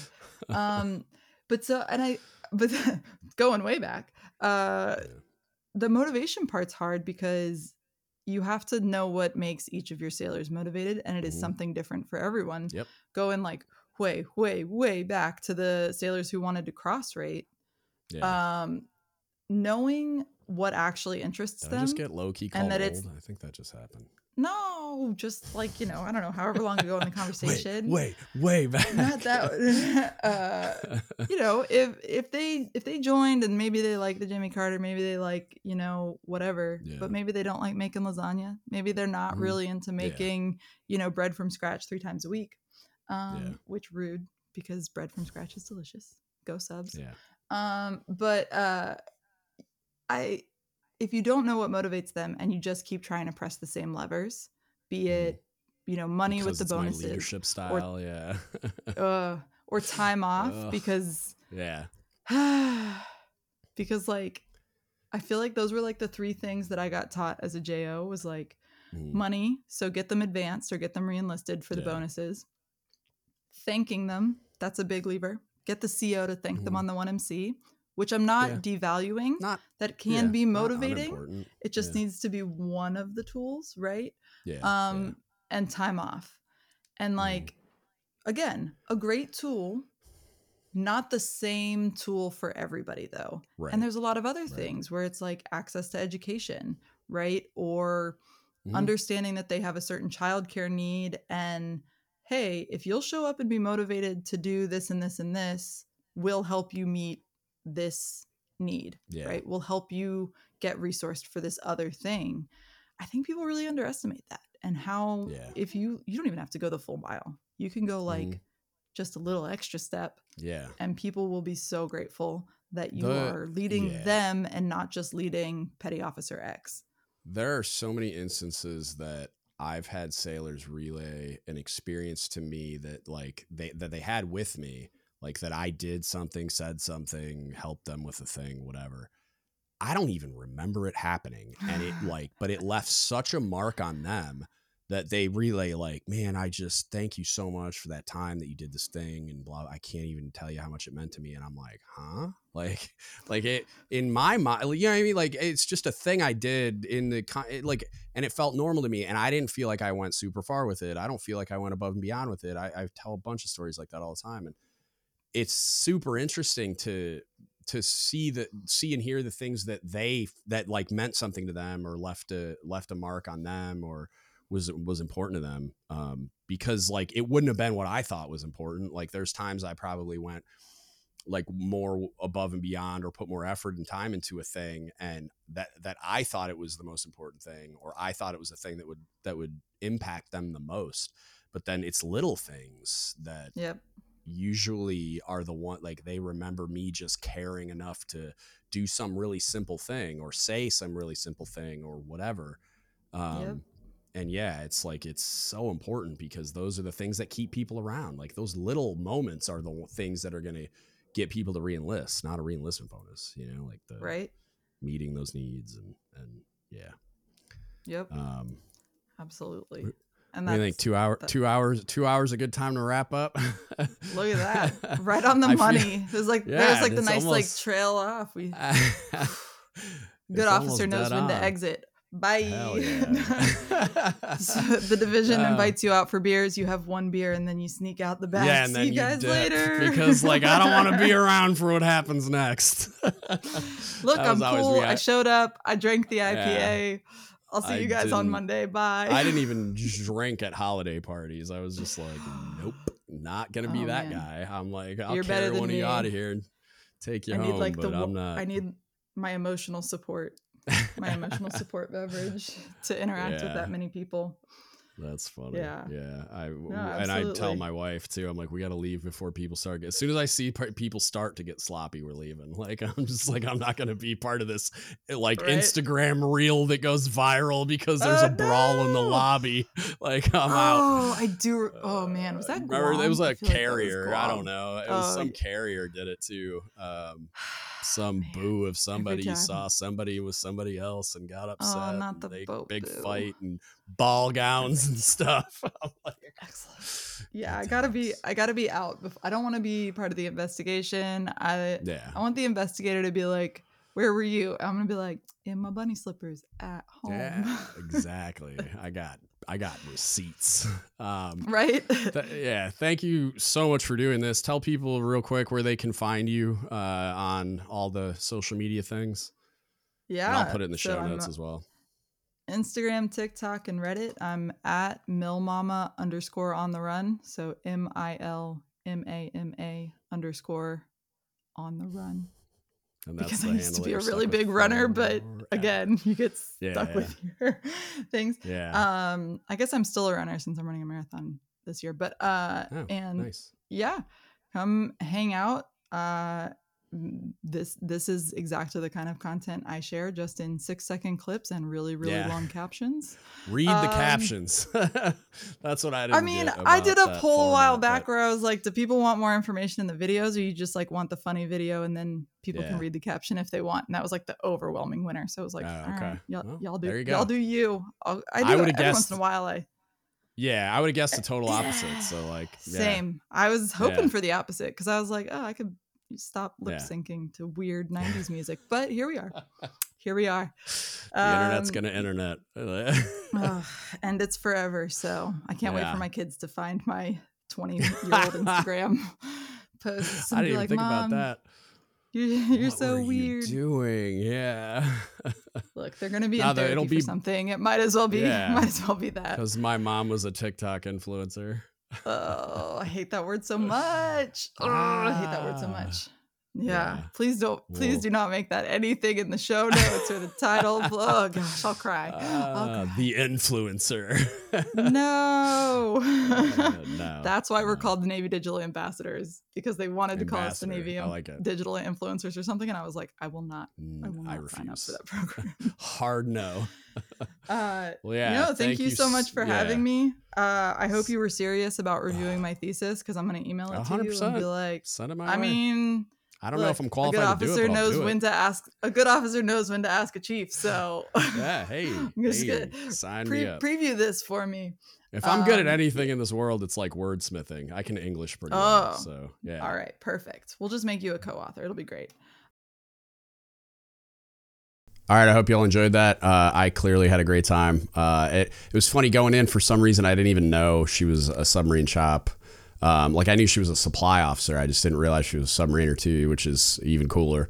So that was fun. But yeah, really, really fun conversation. Really interesting.